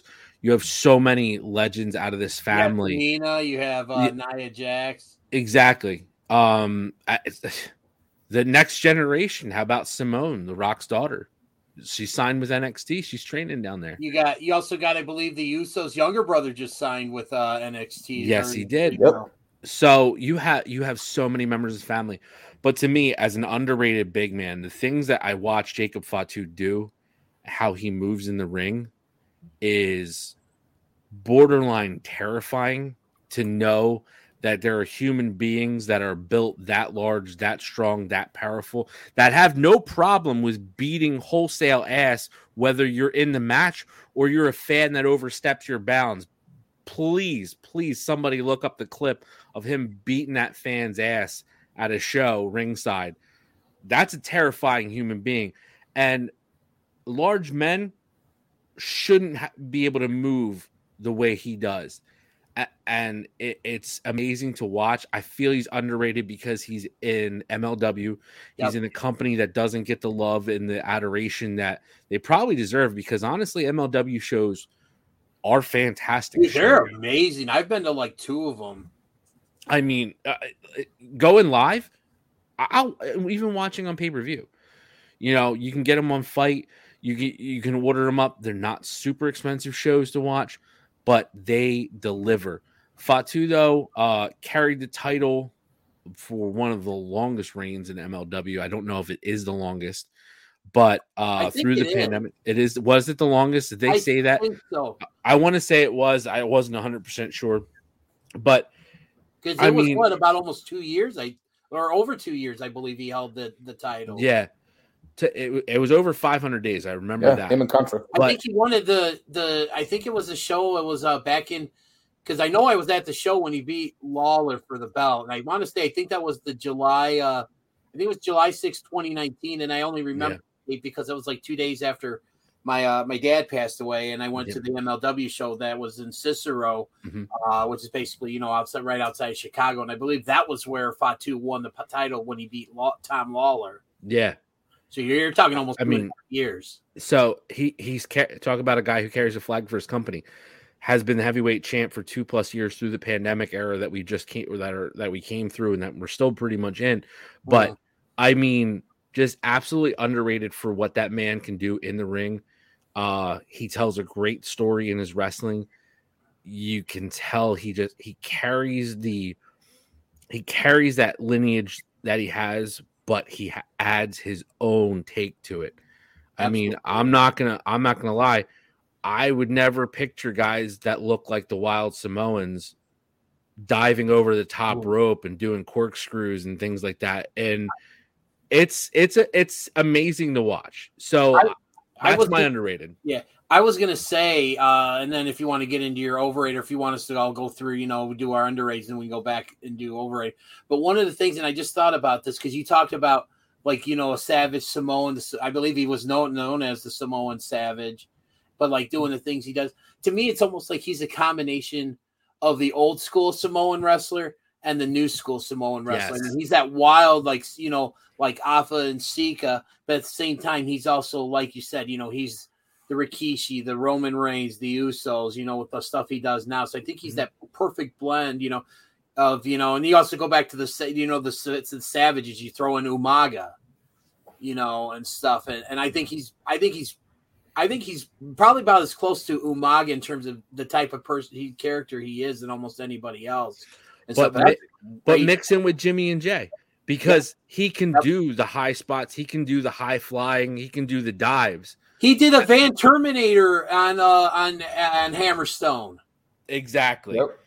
I mean, the things that he does, he carries that old school Samoan tradition, but what he does in the ring compared to modern work is like, oh my God, I didn't expect that. I didn't think I was going to see that out of somebody that size and that body type, that style. To me, that's my hands down underrated right now. And that really is the past, I would say, the past 4 or 5 matches I've watched with Jacob Fatu, every time I'm like, oh my God. At least twice a match. Oh my God. I can't believe. And if you haven't seen Jacob Fatu lately, he compared to how he was a couple years ago, he's really slimmed down. He's gotten leaner. He's gotten into he is just in amazing shape. Jay, and he's still cooking probably around 300 pounds or so. Yeah. So there you go. Oh, Jay, perfect time for your Blue Chew promo. The only kind of big man slapping meet that you want to have, Joey K, is the one that really does matter. So for all of our shooters out there, if you want to be the big kind of slapping meat guy that Joey K likes, you need to go ahead and chew it and do it with Blue Chew. Make sure that your 300 pounds can get up and at them when it's time to go. All right. On that note, who's your underrated, Jay? My underrated was Alexander Hammerstone. If you don't know Hammerstone, you need to watch him. Great guy on MLW. Doesn't get the respect that he deserves. A lot of people say he's the second coming of Hulk Hogan, which I don't agree with. He is 100 times better than Hogan was, just because of the body size, the style of wrestling that he does. So maybe, he wore red and yellow a few times. People are like, oh, it's Hogan. Get over yourself. No, it's not. But since Joey K decided to throw in Hammerstone with his Fatu pick. Well, I didn't really want to throw it. It just happened to pop up because that was the match I just watched. Yeah, was it just on the other night? So you must have taken your Blue Chew because it just happened to pop up. But anyway, I'm going to give you another underrated big man. And this big man doesn't get enough credit for what he's done, not only in the industry of wrestling, but when you think about this big man being an Olympic wrestler, in real life, this guy wrestled Yoel Romero, a UFC middleweight contender. I'm talking about the man from the island of Guam, the one and only Jeff Cobb. Love it. Love it. Guys, I don't know if the reason is because maybe he, worked a majority of his career under a mask for Lucha Underground. People don't equate him for being Matanza Cuerdo. But Jeff Cobb's moveset, just way in the ring is unbelievably great. He doesn't get the respect he deserves, and hopefully MLW catches steam. Hopefully NJPW catches steam, because I feel like Jeff Cobb may show up in MLW one day, but NJPW, they need to get him on strong. Let the US citizen see Cobb where he deserves to be seen. You talk about guys from New Japan showing up on MLW. It was just recently announced on the MLW Fightland special that one Will Ospreay is going to be coming to MLW. So that ought to be interesting. Which is why I said his heater might come with him. That could be. Hey, let me throw something in here and piggyback on that too. Cobb could easily be my 1B pick because I've been a fan of Jeff Cobb for years. I met him a couple years ago at Ring of Honor show. The coolest dude. I've heard that about him. So great, so good. I mean, I have nothing but amazing things to say. His in-ring work has gotten so much better too. I mean, especially now, brute strength monster. If you are currently not watching the G1 right now, with what's happening and Cobb tearing through the bracket, please do yourself a favor. As of this recording, I believe he's at 10 points now. Yep. Yeah. Let that man do work. Let him do damage. And I want to see him so bad win the G1, go on to Wrestle Kingdom. He deserves a spot in there. That's a guy who puts the work in. That's a guy who is absolutely severely underrated. I can agree wholeheartedly, 110%. In fact, so much so that next show I will be wearing my All Day I Dream About Suplexes Jeff Cobb shirt. So, nice. All right. Well, that is a great pick. And apologies for my son dropping off. I had an issue with my webcam that just kind of all of a sudden decided that it was no longer connected. So my internet was still working, unlike Mr. Jovan's there. So did he freeze again? No. Okay. He's just taking it out. We used to do that all the time. Yeah, I remember those days and stuff. But for me, you guys, great picks, with Fatu, with Hammerstone, and even throwing into Jeff Cobb there. For me, when I always think of underrated, I always think of someone who I thought was amazing and pioneering a bit ahead of his or her time, that doesn't get love. And my pick for underrated big man is no exception. This was really, I think, the first big man to really be able to do the high flying things, like doing the moonsaults, the cartwheels, things like that. Oh, I know who you're going to pick. I can feel it. I can feel it already. Go on. I'm going to sit there and say this guy was pretty big in Japan at one point in the late 80s, early 90s. But even before that, he had tours of duty in the NWA as well as the WWF in the mid 1980s. In fact, I believe he had a little bit of a main event run alongside Hulk Hogan, in late 87, early 1988. But then, he also come back, main evented WrestleMania one time, WrestleMania 11 against NFL Hall of Famer Lawrence Taylor. I'm going with Bam Bam Bigelow. Man, great pick. Because he's another one of those guys that really doesn't give the love that he deserves. Because, I mean, he was doing like these high-flying big man things before anybody else was. I mean, he was doing, the cartwheels in the ring, to show off to the crowd. He was doing like the moonsault, he had the flying headbutt and stuff. And I mean, it's just this guy was, he was like 350, almost 400 pounds. But he didn't move like that in the ring, especially when he during his first run in the WWF. And I mean, it's just, and if you guys are watching on YouTube, and for those of you saw who Jovan was alluding to, thought I was going to go with, and those of you who are listening to this and know on Apple or Spotify or wherever you get your podcast from, first off, regardless of wherever you're watching the show from or listening to the show from, thank you. But Jovan had was doing the little, and that was the symbol for Vader, who's someone that I actually also thought about with this as well too, because he was also that. But I mean, it's just, to me, Bam Bam Bigelow was like a guy who just really just deserved so much more than he got. And we talk about his stuff that he did in the WWF and the NWA. He had a tremendous run of a couple years in ECW, where he, won the ECW world title. I believe he won the ECW television title. He was the guy that triple threat, baby. Huh? Triple threat, baby. Yeah, the triple threat. He was part of that history, that one of like the first real big, oh my God moments when he dropped Taz through the ring, and then they did that rematch and he dropped him through the entry stage and stuff. Yeah. And it's just, this guy was so revolutionary for a guy his size to be able to do the things he was. And it's just, for me, there really isn't any more of an underrated big man than Bam Bam Bigelow. So, Joey, let's go to the opposite direction. Let's talk about who do you think's the most overrated big man. And I think you had warned us that you were going to probably ruffle some feathers with this. So, ruffle away. Oh, I know. The DDJ household is going to be up in arms very soon. Oh, no. For me, overrated big man is absolutely hands down someone who I just never was into.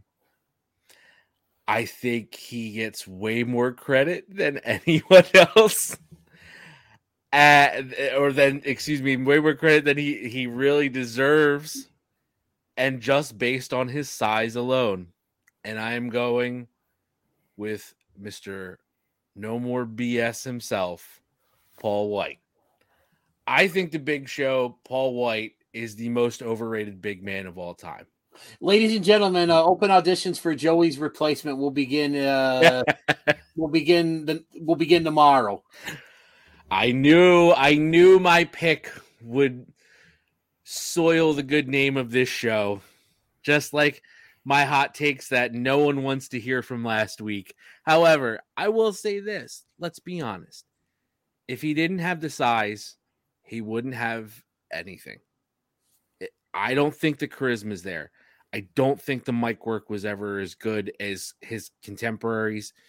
When you put it in the era when he came around, as far as big men on a microphone, I'm not even a huge fan of somebody like Kevin Nash, but I put Kevin Nash years ahead of what the Big Show was doing.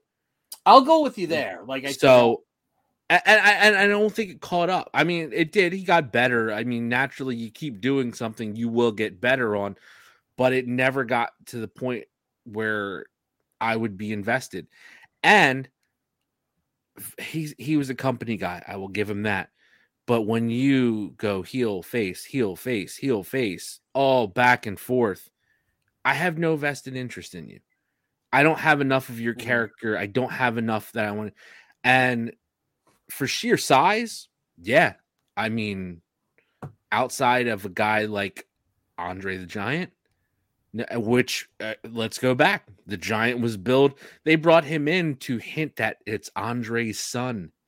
I mean, that was how he came and broke into the business when WCW brought him in, and he was greener than goose shit. Let's be honest. And he did not have a lot of great matches in WCW. He was really learning. By the time he got broke through, that was the St. Valentine's Day Massacre when he threw Austin through the cage, and that's how Austin won the cage match. That was his big surprise debut in the aspect of history, a huge get for the WWF at that time, because at that point it was really who's leaving WWF and going to WCW, who's going to jump into the NWO. That's what everyone was talking about. So to have a guy like the Big Show come in and kind of steal that thunder back a little bit was good, and it was great, and it worked. But I beg you to go back to that era and watch how flat it fell in the following weeks from his Giant debut. No pun intended. Mm-hmm. It did. It really did. I had no interest beyond his debut in the WWF. That was the only thing that he did to me or did for me that was like, oh, I'm interested in this. And then it all just went downhill. I think he's overrated. Always have, always will. Can't change my opinion on that one. Nor would I want to. You made a case for it, and I've always been a firm believer in you are entitled to your opinion, and you have a right to your opinion. Nobody can ever say your opinion is wrong, although there are some people out there that like to think that they can. Very true. I don't agree with it. No, because again, I had a really, and I'm a little bit biased because, I just recently got a chance to meet, Paul White and just had an amazing experience with him and stuff. But I mean, you made your point.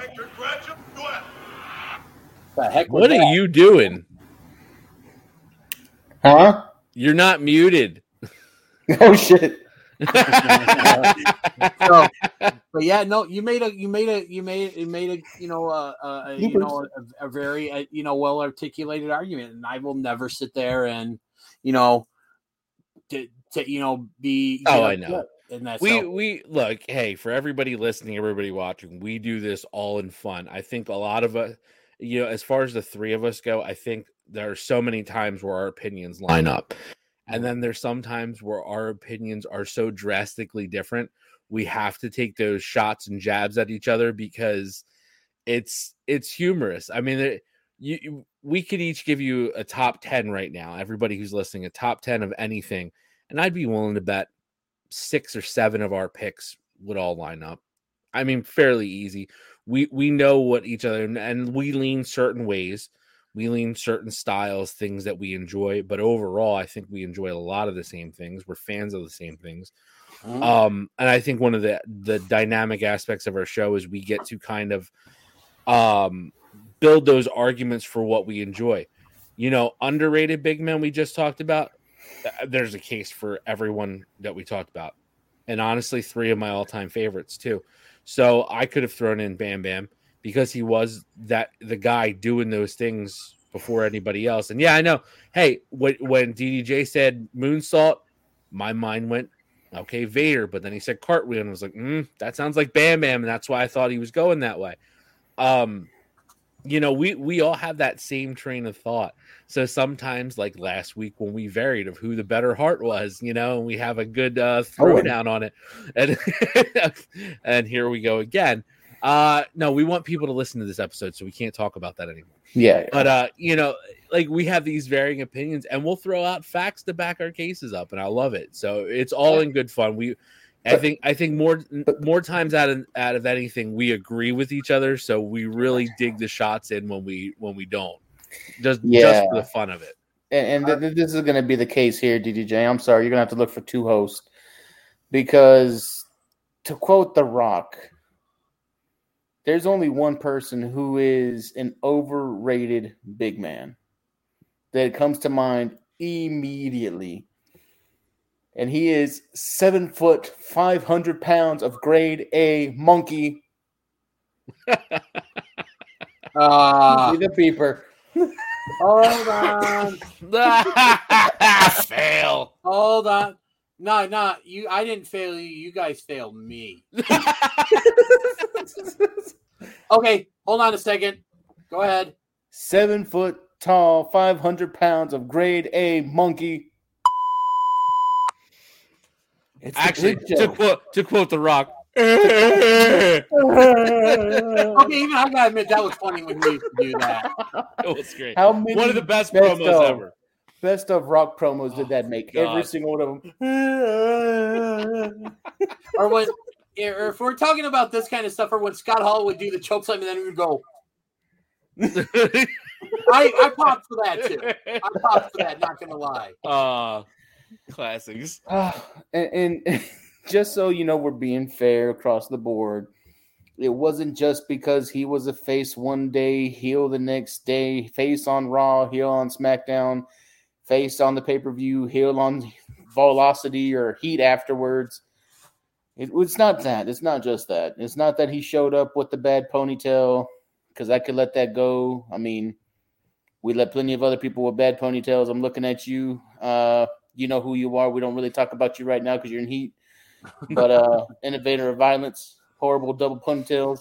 We let ponytails go. But what I can't let go is he was so big. It was supposed to be such the big deal that he fell flat. He debuts like Joey K said. It's the Giant. Who? Why do we care? You're interfering with an Austin match? Okay, yeah, you rip the cage off, he falls onto the floor, he wins. You didn't even do your job. Then, I mean, Big Show's most noted in the WWE for getting cut down by The Rock. The Rock had his way with Big Show every single time he could. Not only the 7 foot, 500 pounds, but when he went bald, The Rock gave him the business then too. So there's just highlight reels of people digging at the Big Show. And for somebody his size and the attraction that he was, you would have thought he would have been a little bit more of a champion contender than what he was. But he never really realized the championship front. I mean, Jericho was good. Most of his title reigns just felt like placeholders. I don't really think that he was ever a legitimate champion. Maybe when he came back and he was doing his WMD, you know, that punch that'll knock you out with one hit. But then the first guy who pretty much kicked out of that ruined that whole gimmick because that punch doesn't really have the same effect anymore. Then, you know, your whole gimmick becomes you're just one punch, and then you're crying on TV. They're making you look like a wimp. I don't know, man. I'm sorry, Big Show. Time out. Oh, here we go. I'm going to throw a rapid fire out there.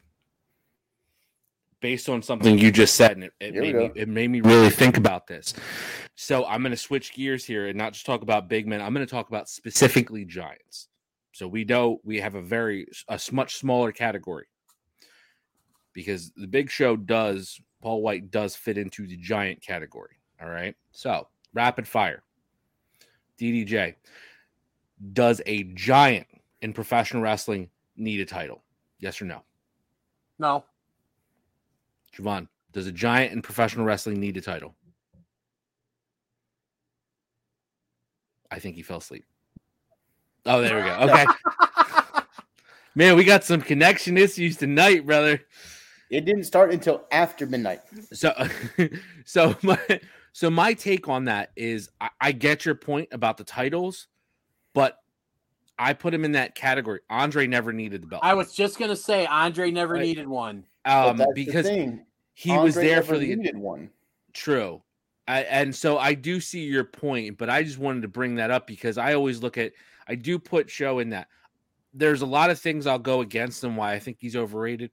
I'll hold back on the title aspect of it just because they're just that. They're the attraction.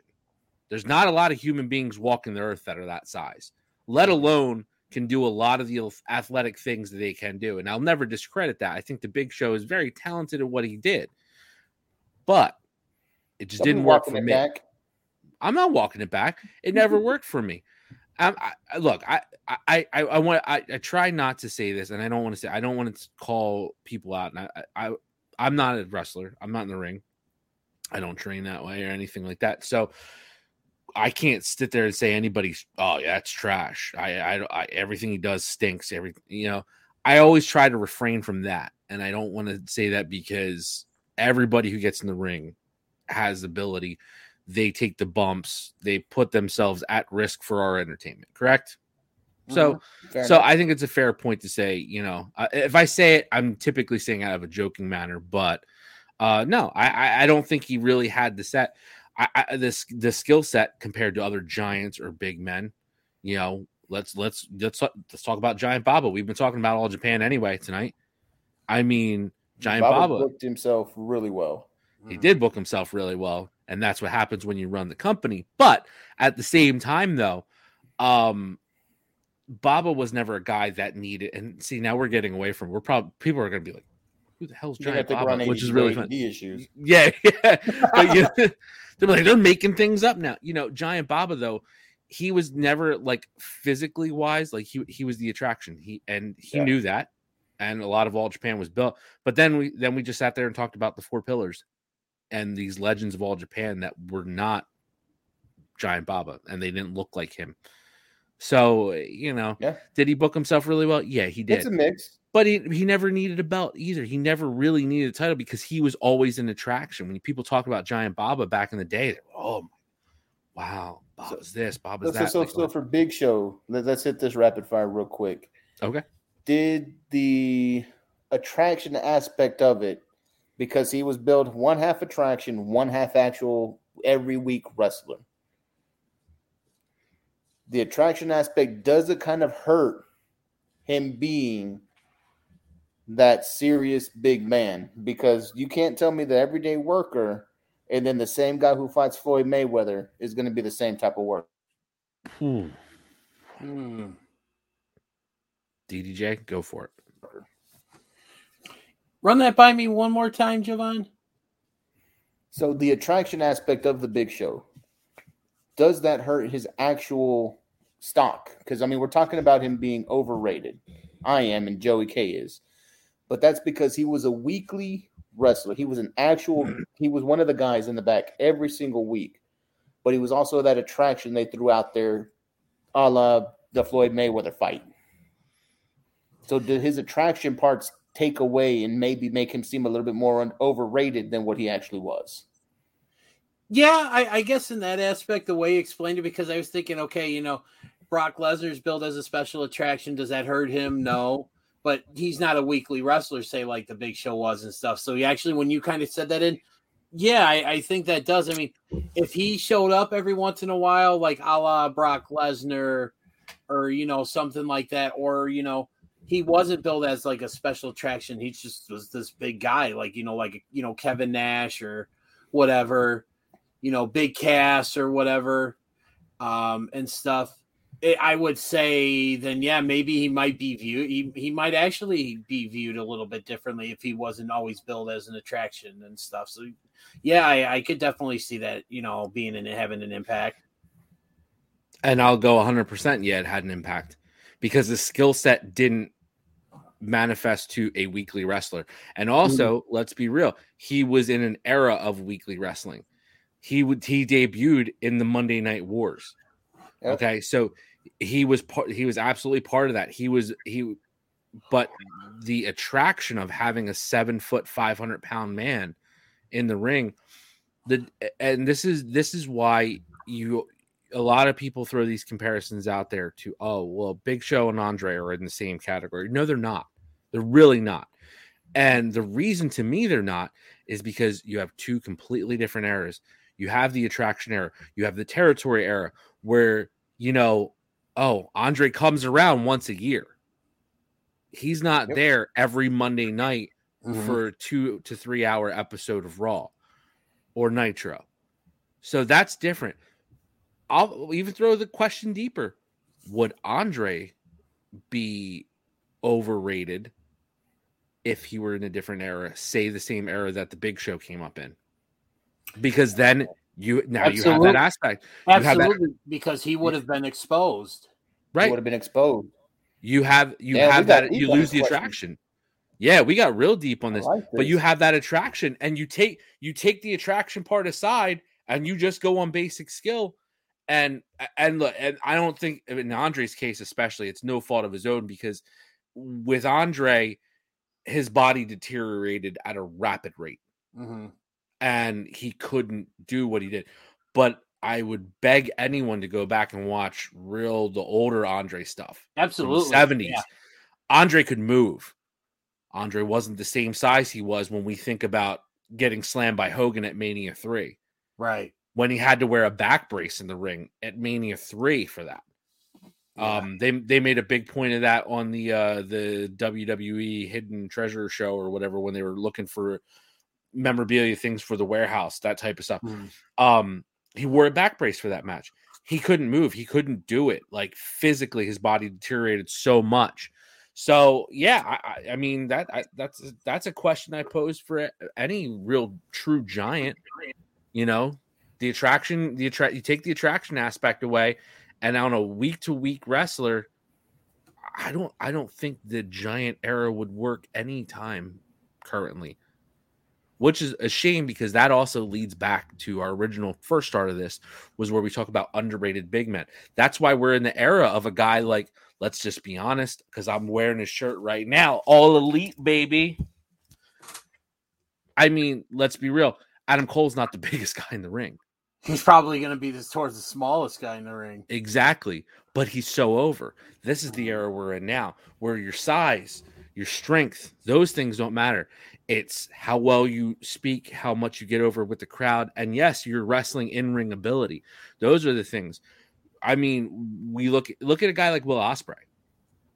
Physically, like, I don't think, you know, injuries aside, he's changed his style up since his neck injuries and stuff like that. But we talk about Ospreay. Go back, watch Ospreay. A guy like Ricochet. These are not guys that would get over in a territory era just because they didn't have the size. Yeah, they're not over 6 feet. They're not shredded. They're not 285 pounds. So it's a totally different time. That attraction goes away, and now you're looking at a lot of skill, and that's why we're in the era we are now. We've had almost 30 years of weekly episodic wrestling. Think about that, gentlemen. Almost 30 years of it. Can I finally give my pick for overrated? No, I don't even want to. No, we got so sidetracked on that. We got to get back so to deep. No, this is really good topics or discussion that come to that. For me, you know, I like, if this one, like, I kind of had to do some digging, but when I found this person, or when this name came across my screen on my phone, I was like, there's my pick right there. And again, this isn't a slight on, you know, him or whatever, you know, this guy, but it's just, to me, he never really did it for me. And I mean, he was some people regard him as one of the, you know, like you know, the best big men, but I don't think there was really much to it. And honestly, for me, like, I'm going to go with King Kong Bundy as being overrated. Wow. Because really, when you think about, like, big men in the days, you know, we talk about the modern era big man, you know, we talk about, you know, Jacob Fatu, Hammerstone, you know, Brock Lesnar, like, these absolute big guys that can, you know, do these insane things that, like, the guys that are normally like 220, 230 would do. Heck, even compared to Bam Bam Bigelow, you know, Vader and stuff. I mean, there really wasn't much to Bundy, in my opinion. I mean, that's a hell of a pick. The only thing that really kind of made him stand out was the 5 count, which was cool. But I mean, to me, there's got to be so much more to that. And yeah, he had his little main event run against Hogan, you know, at WrestleMania 2. And I mean, the only other like thing that I feel that Bundy did that really sticks in my mind, besides the stuff he did with Hogan, was his guest appearances on Married with Children as Peggy Bundy's cousin from Winker County. Yeah. Yep. And that's so. And I mean, and yeah, he squashed, you know, I think it was one of the I don't want to say the M word, but one of the little people in WrestleMania 3. I think it was I can't think of what his name was, but it was like the little beaver, I think is who it was, and stuff, you know. But I mean, it's just, when your resume, you had a WrestleMania main event match against, you know, Hulk Hogan, but really he didn't do anything else, you know, and stuff. And just, to me, he just was, just a big guy who moved around the ring and, splashed people in the corner and made the refs count to 5. And just, to me, that doesn't really do a lot for me.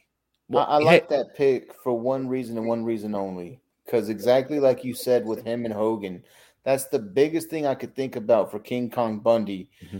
And yet he's always put up on such a high pedestal that even like his autographs go for insane amount of money right now. Especially now because he's no longer with us.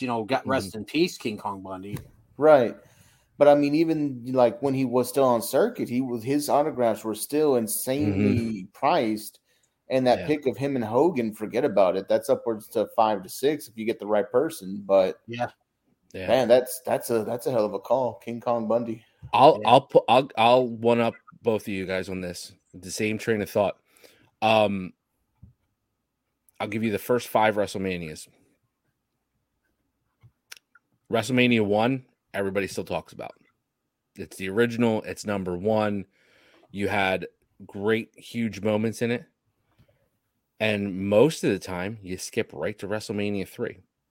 Yep. Yeah. Am I wrong? Mania 2, you're talking about Hulk Hogan, heavyweight champ, defending his title, steel cage match, King Kong Bundy, and it's just overlooked. I mean, this is the guy who had the main event program. And the only other match you really talk about from WrestleMania 2 is the Bulldogs versus the Dream Team. Exactly, which, in my opinion, stole the show for Mania 2. Absolutely. Mania 2, though, was a bit of a mess because that's where they did the split show. They threw through the 3 different arenas. Yeah, and I don't think that worked well because we've never seen it really work out again that way. No company has run a show like that, as far as I know, right? Where you have the same show, they're doing from multiple locations. I know WWE has done it. Like, they just recently did it where they did, I think the show was like in Cleveland or something like that. And then they had like matches from that music fest in Florida or whatever. But like in terms of other companies doing it, I don't think anybody's ever done it. Yeah, it just doesn't get over that well, in my opinion. Because if I'm paying to go to WrestleMania, you're damn right I'm going to watch every match for WrestleMania. Right. And I don't want to sit there and watch. I might as well watch it at home on TV. Like, you're going to better advantage view. But back to my original point, this man was in the main event program as the heel monster that was supposed to dethrone Hogan for the heavyweight title. And it's overlooked. That's the highlight. It's an overlooked match, from an overlooked Mania because it just didn't really hit. Mm-hmm. I agree, man. Great picks. Good stuff. So we got one more topic here, and I mean, the last couple topics really sparked some great conversation because we're almost at 2 hours here and such. So. But we just keep the conversation going. When you get in a good conversation, you lose track of time, and that doesn't even factor in. So this is the last question of the night, and I think this is one that really kind of centers around, to me, when I heard when this question got brought up, I know recently CM Punk did some comments, about how, like, AEW should try to cater to, the fans they already have, like the hardcore wrestling fans, whatever you want to call it, instead of maybe trying to draw new fans, like take care of the fans that are there and stuff, instead of trying to attract the casual viewer or something along those lines. I'm sure I probably took those those comments out of context somewhere and stuff like that. But in any product, business, whatever, you're always trying to grow your fan base, your audience, your crowd, your, customers, your clients, whatever. And, professional wrestling's no different. So I believe Jovan came up with this question here, so we're going to let him lead off with this. But gentlemen, what is the one wrestling match that you would show someone who's never watched wrestling to get him interested in the product? Jovan, what do you got? I've been toying with this idea ever since I thought of the question earlier. And to me, it needs to be a match that stylistically is appealing to the eye. Mm-hmm. Story-wise, it's something that's easy to follow and something that you can explain right away. Somebody who's never watched wrestling, you want to be able to give them the backstory on the match quickly, and you want the match to speak for itself. So you need something that has a lot of in-ring storytelling. For me, I'm going to go with Kenny Omega and Hangman Page versus the Young Bucks. Oh, that's one I was thinking about. That's a good one. The match itself has a lot of backstory that you could kind of get into. You could tell whoever's watching it for the first time. Here's the story going in.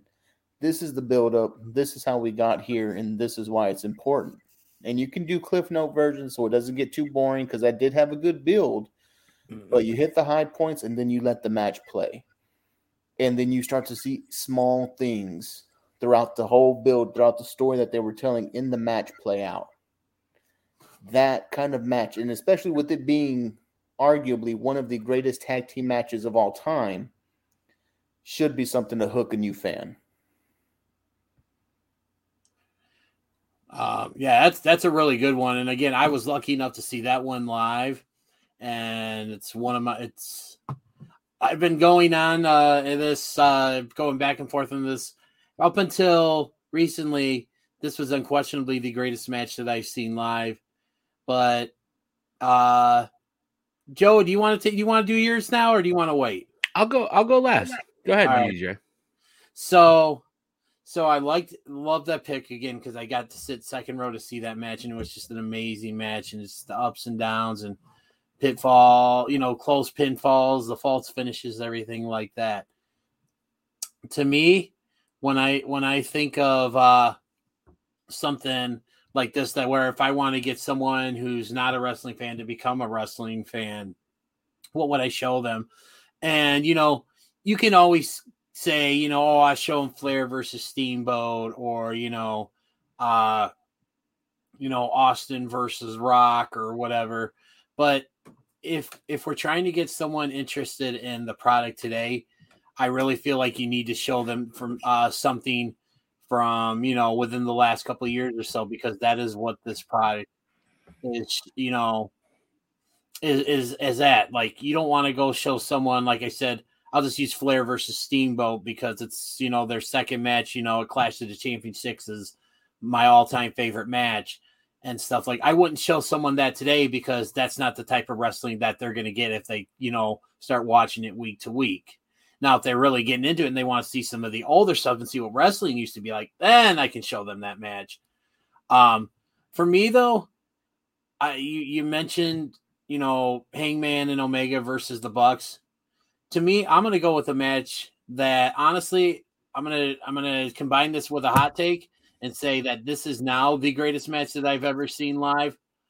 I would show them the Young Bucks versus the Lucha Brothers in the cage from All Out. Because to me, I actually, I was at the show. Jovan was at the show. Joe, you probably watched the show, correct? Oh yeah, I watched it. And I, again, I won the suite to go, in for the All Out giveaway that they were doing and stuff. So I got to take a bunch of people with me, and one of the people that was there with me was my cousin Jerry's 21-year-old daughter, Katie, who's just kind of really getting back into wrestling. And I think about, her going to the show and us talking. She's like, I don't really know who a lot of these guys are, stuff like that and stuff. But and I think about, my wife who was there, who's really not into wrestling, that much, but she came, she brought my son with, so he got to see his first show and stuff. And he was so excited to see Paul White. So I hope he doesn't watch this, because if he listens to the show and he cries after hearing you guys talk about his guy, buddy, White, I'm going to be very sorry, mad. man. Anyways, going back to it though, that cage match had everything. It had story, it had psychology, it had blood, it had violence, it had tons of false finishes. Jovan can probably attest to this.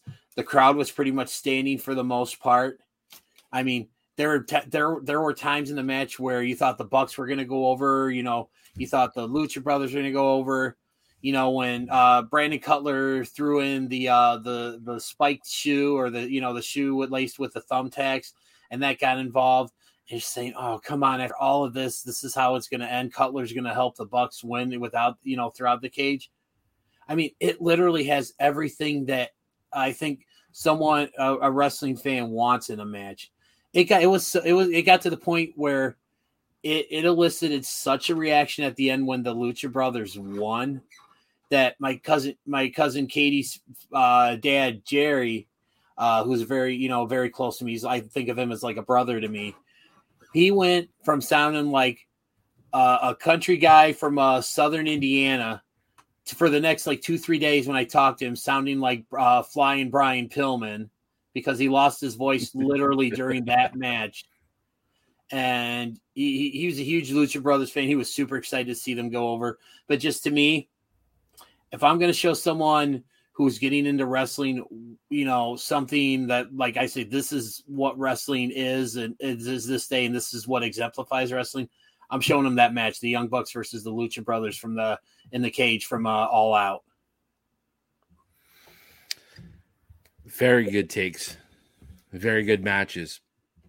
And I am going to be the fly in the ointment for the show once again. Of course. The premier Joey K actually has a 1A and 1B involving the same superstar, the same legend. And my matches are 26 and 24 years old, respectively. So, but even though they are classics, they embody what I would show to somebody and say, this still holds up today. I think I know your 20s from 24 years ago. I have a hunch. Yeah, I wonder. So I'm going to go back to the first one. This is my 1B. And at any time, I will say this. These two matches will alternate 1A and 1B. But tonight, 1B has none other. It's from that Dirty Bingo Hall in South Philly, ECW. Ooh, I think I know this one too. 1995, Dean Malenko versus Eddie Guerrero, 2 out of 3 fall match. That was their last night, right? That was their final night, and actually that was the point I was going to make. The beautiful thing about this match is you have 2 of the all-time best in the ring against each other in a 2 out of 3 falls match. So now you're going to get the extended match. You're going to get the story, the drama, especially that these 2 characters can build. And you went from a crowd chanting, "You sold out," relentlessly to both of them, since they were both leaving. They're both going to WCW at that point, to chanting, "Please don't go," by the end of the match. Yep, I remember watching that match on like channel 18, like the local cable access channel. We had it on channel 48. That's our local cable access here for out of Philly. It was channel 48 at the time. That match to me holds up today. 26 years later, I looked up the date. It was August of 1995. Yep. Unbelievable how well that match holds up. That's my 1B tonight, but my 1A also involves Eddie Guerrero from 24 years ago. This wasn't what I was thinking, but I think I know where you're going with this. Eddie Guerrero, Rey Mysterio for the Cruiserweight title versus mask, Halloween Havoc. Unreal match. Again, and now we were talking a match that has a story, a match that builds up. Eddie, the absolute hot heel, Cruiserweight champion against Rey, who, not the Rey that everybody knows from the WWE run of Rey, but the original, talk about underrated. Jesus, he came out and he's dressed as the Phantom, underrated movie of the 90s. Yes. But the Phantom outfit, the all purple, and they threw down an absolute classic match. Was it a little predictable in the finish? Probably, because Rey wasn't going to lose his mask just yet. And unfortunately, that time did come and he looked like he was a 12-year-old child, but that's besides the point. The truth is, that is a classic match, and I would beg anyone to give me a point and say that those 2 matches do not hold up today. They do. In my opinion, 100% they do. And I think agree. Anybody you want to show real good wrestling, because in my opinion, you can piggyback that and say what these guys were doing in the mid 90s to late 90s is the reason we have what these guys are doing. The reason we're seeing what the Lucha Bros are doing on AEW in 2021. and winning the tag titles against the Bucks. You don't get one without the other, and they hold up so well that you could have that match on today, and it would be like, oh, stop what I'm doing, I'm watching this, and it'll steal the show. I would beg you to put either of those two matches on any current pay-per-view right now. They would steal the show, hands down. Yeah, those are really good ones here. Good picks. Yeah. Even though you went outside the bounds of current products, I'll allow it. I couldn't help it, because the more I thought about it, the more I thought that it has to be something that still holds up. Yeah. Let me be real. One of the easy answers, like DDJ said, Steamboat Flair. Easy answer. How about Savage Steamboat? Everybody holds that match so high from WrestleMania 3. Another one. Does it hold up? Yeah, it still does. I'm not going to lie. I can enjoy it. But there are matches that hold up, and there are matches that will hold up the test of time and will be talked about 30 years later that they could steal the show today. And I think those two do. Yeah. I have to lump them in. I couldn't pass it up. Hey, that works for me and stuff. So, alrighty then. So that was great topics, great discussion on everything, and stuff. So, before we call it a night here, I know Joey was at this past week's Dynamite show and Rampage tapings, and I think he kind of wanted to shoot a little bit on that. Unfiltered shots from Joey K. Well, all right. Let's shoot a little bit on AEW Dynamite and Rampage from Philly. 2-year anniversary of the Dynamite show. I was there in attendance live. Nobody bearded me, so screw all you 6 people that listen to us. Number 2. No, I'm serious. And there goes the rest of our fan base. Thank you very much. Cutting them down one by damn one. No, the truth is this. We went to the AEW show and overall had a great experience. I want to hit on a couple things I observed. Number 1, directed towards AEW. Please do better. You have a rabid fan base that will literally buy used toilet paper with an AEW logo on it.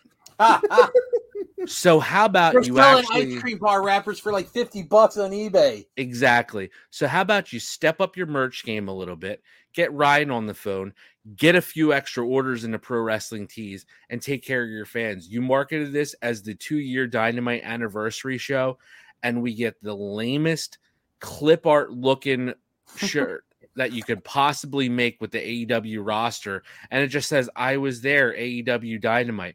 No specifics to Philly. No specifics. And you know what? I'm even okay with not having a specific to Philly, but do something for the 2nd year anniversary. It's the 2-year anniversary show that they hyped up so much. Mm-hmm. Throw that logo on there. You don't even have to call out the date or the city. I'm okay with that. You would have sold tons of them. Number 2 about the merch. Do yourselves a favor. Take a look at your roster and look at who your champs are, and maybe even have their shirts there. I was almost embarrassed in the fact that Kenny Omega is the AEW champion, and they didn't have a single Kenny Omega shirt for sale at the only 2 merch tables that they had in the entire building, which was cut down from the last AEW show in Philly when they actually had 3, and they had a ton of product there. You could get any superstar pretty much on the AEW roster at that point shirt that night. But this night, we had a Dark Order shirt. We had an Elite shirt. We had a black CM Punk shirt, which I probably should have got. Oh, well. We had the All Elite Baby shirt. And we had the Dynamite I was there shirt, whatever. I don't know. Fisher Price, my first Microsoft Paint job. It's ridiculous. So AEW, do better on the merch. It was slightly embarrassing. A lot of people were ready to spend a lot of money. New York got special shirts. Chicago gets special shirts. Don't hype up Philly and then throw them nothing. Really, come on, do better. That's observation 1. Observation 2. AEW fans, do better. For Christ's sake, take a shower.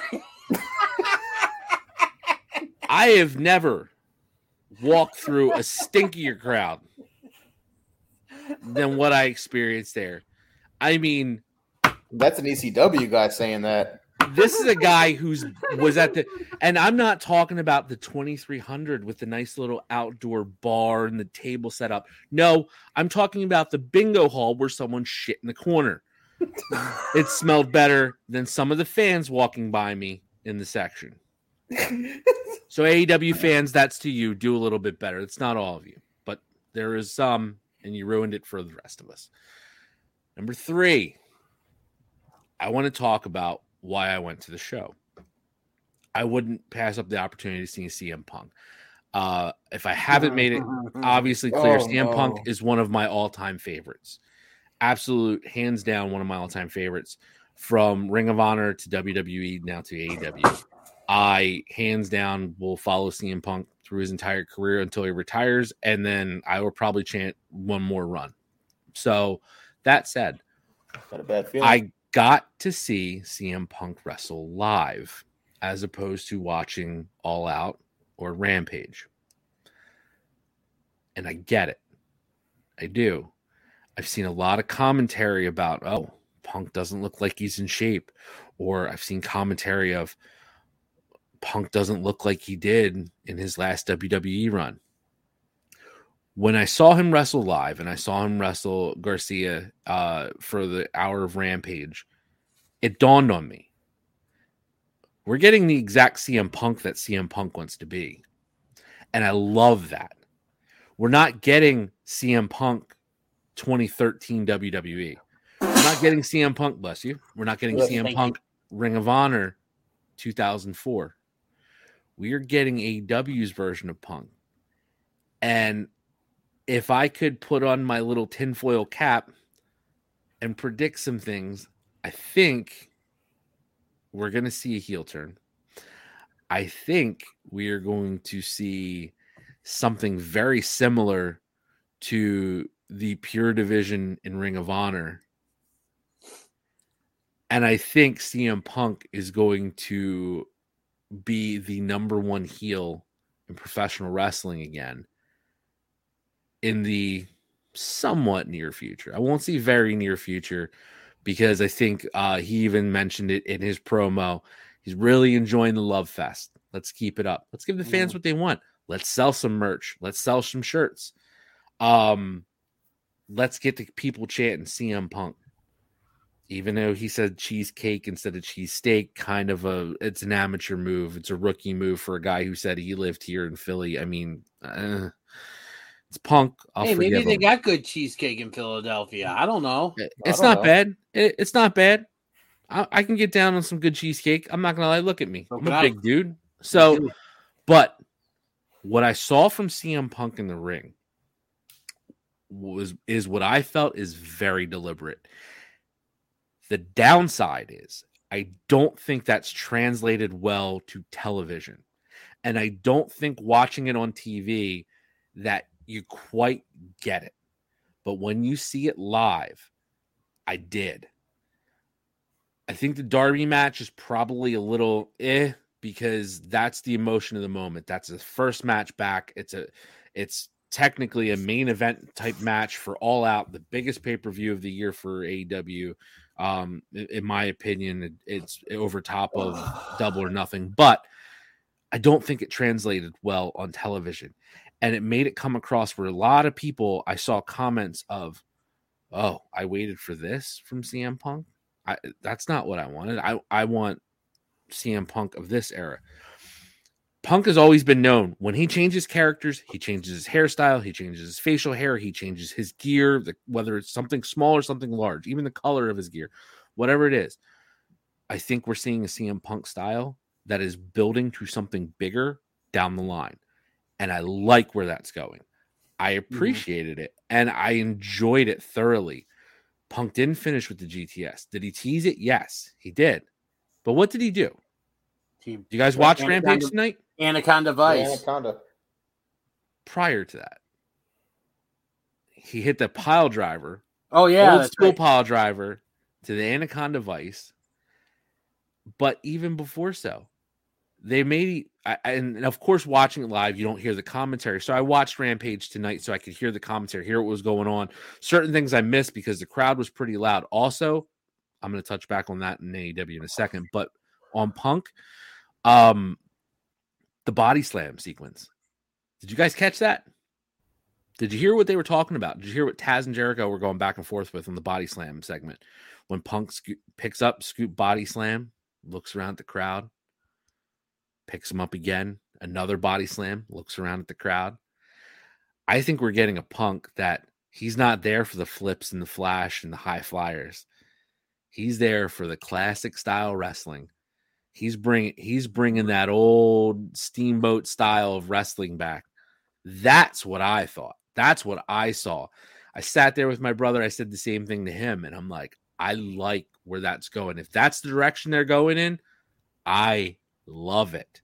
And I think it will bring something so new for a lot of AEW fans who've only been fans of AEW, who really don't have that backlog, that history, that maybe are only now exploring professional wrestling because of what they see in AEW. You're going to get something really different, and he's going to make you hate him. And when you hate CM Punk, oh, you guys are going to get a really great version out there. And I know I'm not talking to you two specifically. You two guys know what I'm talking about already, I think. But for the fans who haven't experienced a real good heel CM Punk, you're in for a surprise. I think that's a big thing. And then lastly, I will touch on it because I've already alluded to it. AEW. Great edit job tonight because I watched Rampage and I was there. I did not hear those chants from the crowd that you played on air tonight. And that was a little surprising to me. So a little clever WWE piping in the crowd noise edit style there for AEW tonight, because I was there in the building. And when Max came out with the Acclaimed and did his rap, which went over really well, especially when he got to the Ben Simmons section, that arena went nuts. It's actually made national news. There's a lot of national outlets that are saying an F Ben Simmons chant broke out at All Elite Wrestling in Philadelphia. And it did. And it carried through the entirety of Rampage. And it carried all the way out till people were working the concourse after we all got sent home from Tony Khan, Jerry Lynn, CM Punk, who made a showing, Taz, Chris Jericho, and Dean Malenko all in the ring. So if you guys haven't seen that online, I do have a video I could share with you guys. I took a nice video of it. It was really good. Highlight point of that when CM Punk kind of snuck out because he wasn't part of the group that was introduced. He came out and he goes, "Hey, I just wanted to remind you guys, I was an ECW champ as well." And a great pop from the crowd for that. It was really funny. I laughed at that one too. I thought that was kind of clever. But that chant went through the whole night, for Rampage at least. And they edited it out. And it's funny, as I watched Rampage back tonight, I saw guys mouthing what I just said, but I hear Lucha Bros chant on my TV. And I was like, oh, we got clever. We wanted to cut that out because it was loud and it was dominating. And I assure you, the Acclaimed are over. They're really good. I will say that they're really good.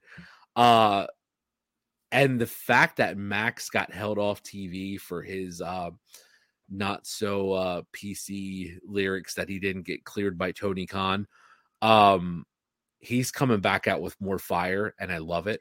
He still pushes the envelope, and it gets that crowd so into it. So props to them. Overall, I was thoroughly entertained, top to bottom, the entire show, the entire card, from the dark matches in the 7:00 hour, the entire episode of Dynamite, everything for Rampage, top to bottom.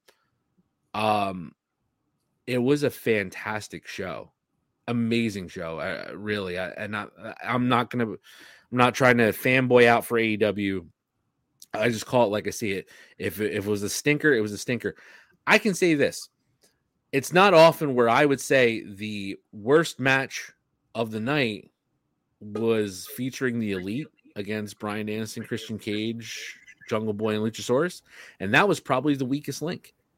But man, was there a huge pop for Bryan Danielson when he came out.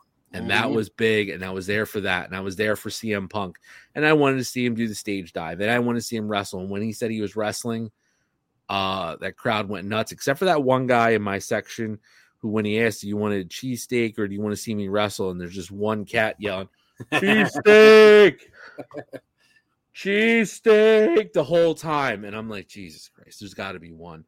And then when Punk did wrestle in the match, I wanted a cheesesteak, just yelling. I mean, guy, Tony Lucas is downstairs. Go get something. You'll be fine. But I was there for it, and I love it. I really had a great time, like I said. And lastly, quick point. They've outgrown the Liacouras Center in Temple. They can do a bigger venue. They should do a bigger venue in Philly. I think the ticket sales will still be there. But I feel like they've kind of outgrown that. It was great for the third show of AEW Dynamite in 2019. I was there for that one. This time around, feeling a little cramped, guys. I think it's time to move up. Bigger things, better things. If SmackDown can run the Wells Fargo, I think AEW can run Wells Fargo in Philly. I have no doubt in my mind. Because WWE didn't sell out SmackDown 2 weeks ago in Philly. I can assure you of that. There were still tickets available at Showtime. And there was a lot of tickets left over Showtime. That's clever editing. And you can do that with the hard cam side. You can do a lot of things like that for AEW. But I don't think AEW have a lot of problems selling tickets there. I think they can make it happen. But for Christ's sake, do better with the merch, guys. People want to spend money. They want shirts. They want to be fans. I mean, it's there for the taking. Let's go. Let's get on that one. All right, and on that note, it is time for us to call it a show. We're going on easily our longest episode ever. Easily. But there's a lot of good talk, and it's definitely, if you here at the end and you started with us at the beginning of this episode, thank you. I hope you. What are you doing, dummies? Why? Do you really want us to have any fans after this? Do we just say, you know what, we you know how there's that one episode of South Park where it's like you have 0 friends on Facebook? You know, I'm still trying to figure out how I don't get a discount on our own shirts. Why do I have to pay full retail? That's hot garbage juice. Everybody has to. Speaking of t-shirts, hot one, talking about how people can join the shooting club. Ladies and gentlemen, if you want to become part of the official Shooting Club, check out the links in our show notes. It'll be exactly where you need to go to our Teespring website. We have the Shooting Club original black, because every wrestling shirt is black. But then for people like Joey K, who gets hot in black, we have a white option. It is beautiful, ladies and gentlemen. Give yourself the chance to wear a great shirt. And as we already said, if we see you shooting in the street, we'll buy you a beer. Right on. Hell yeah. And then also, guys, if you want to reach out to us on social media to give us an idea of a topic you want us to shoot on, or if you want to offer your opinions or takes on some of the topics we've talked about on this episode or any past episodes. If you're watching this on YouTube, you can see our socials right on the overlay here. If you're listening to this on Apple, Spotify, Google, or whatever, and also on YouTube, we'll have our socials on there as well too. But ladies and gentlemen, like I said, you guys, we're going on almost 2.5 hours of talking, and I don't know about you, but I am ready to get some shut-eye. I agree with you. It is a beautiful 2:12 a.m. here on the East Coast. This lovely early Saturday morning that we are recording here for you, for the dozens, and I do mean dozens of fans that listen to us. We appreciate every single one of you. This is the number one, the A1 since day one, the Pacific Island Playboy, the premier Joey K. And I do want to say I appreciate every single one of you. I do want to tell you, hit the like button, hit the subscribe, rate us, review us, hit us on social media. Anytime we do get out there, let us know. Talk to us in public. I don't mind. Let me know. Give us your thoughts on the show. Questions, thoughts, opinions, anything you want. Hit our Teespring store, support, join the Shooting Club, wear it proudly. Hey, we'll sell knockoffs from the trunk too. I don't care. It's probably going to be cheaper because I still got to pay full price, which is a bunch of crap. But anyway, hit like, hit subscribe. We love you. We appreciate you. We'll see you next week. Do you want some cheese with all that wine? No, I just want some wine with my wine. That'd be nice. All right, guys. Thanks for listening. This has been Shooting.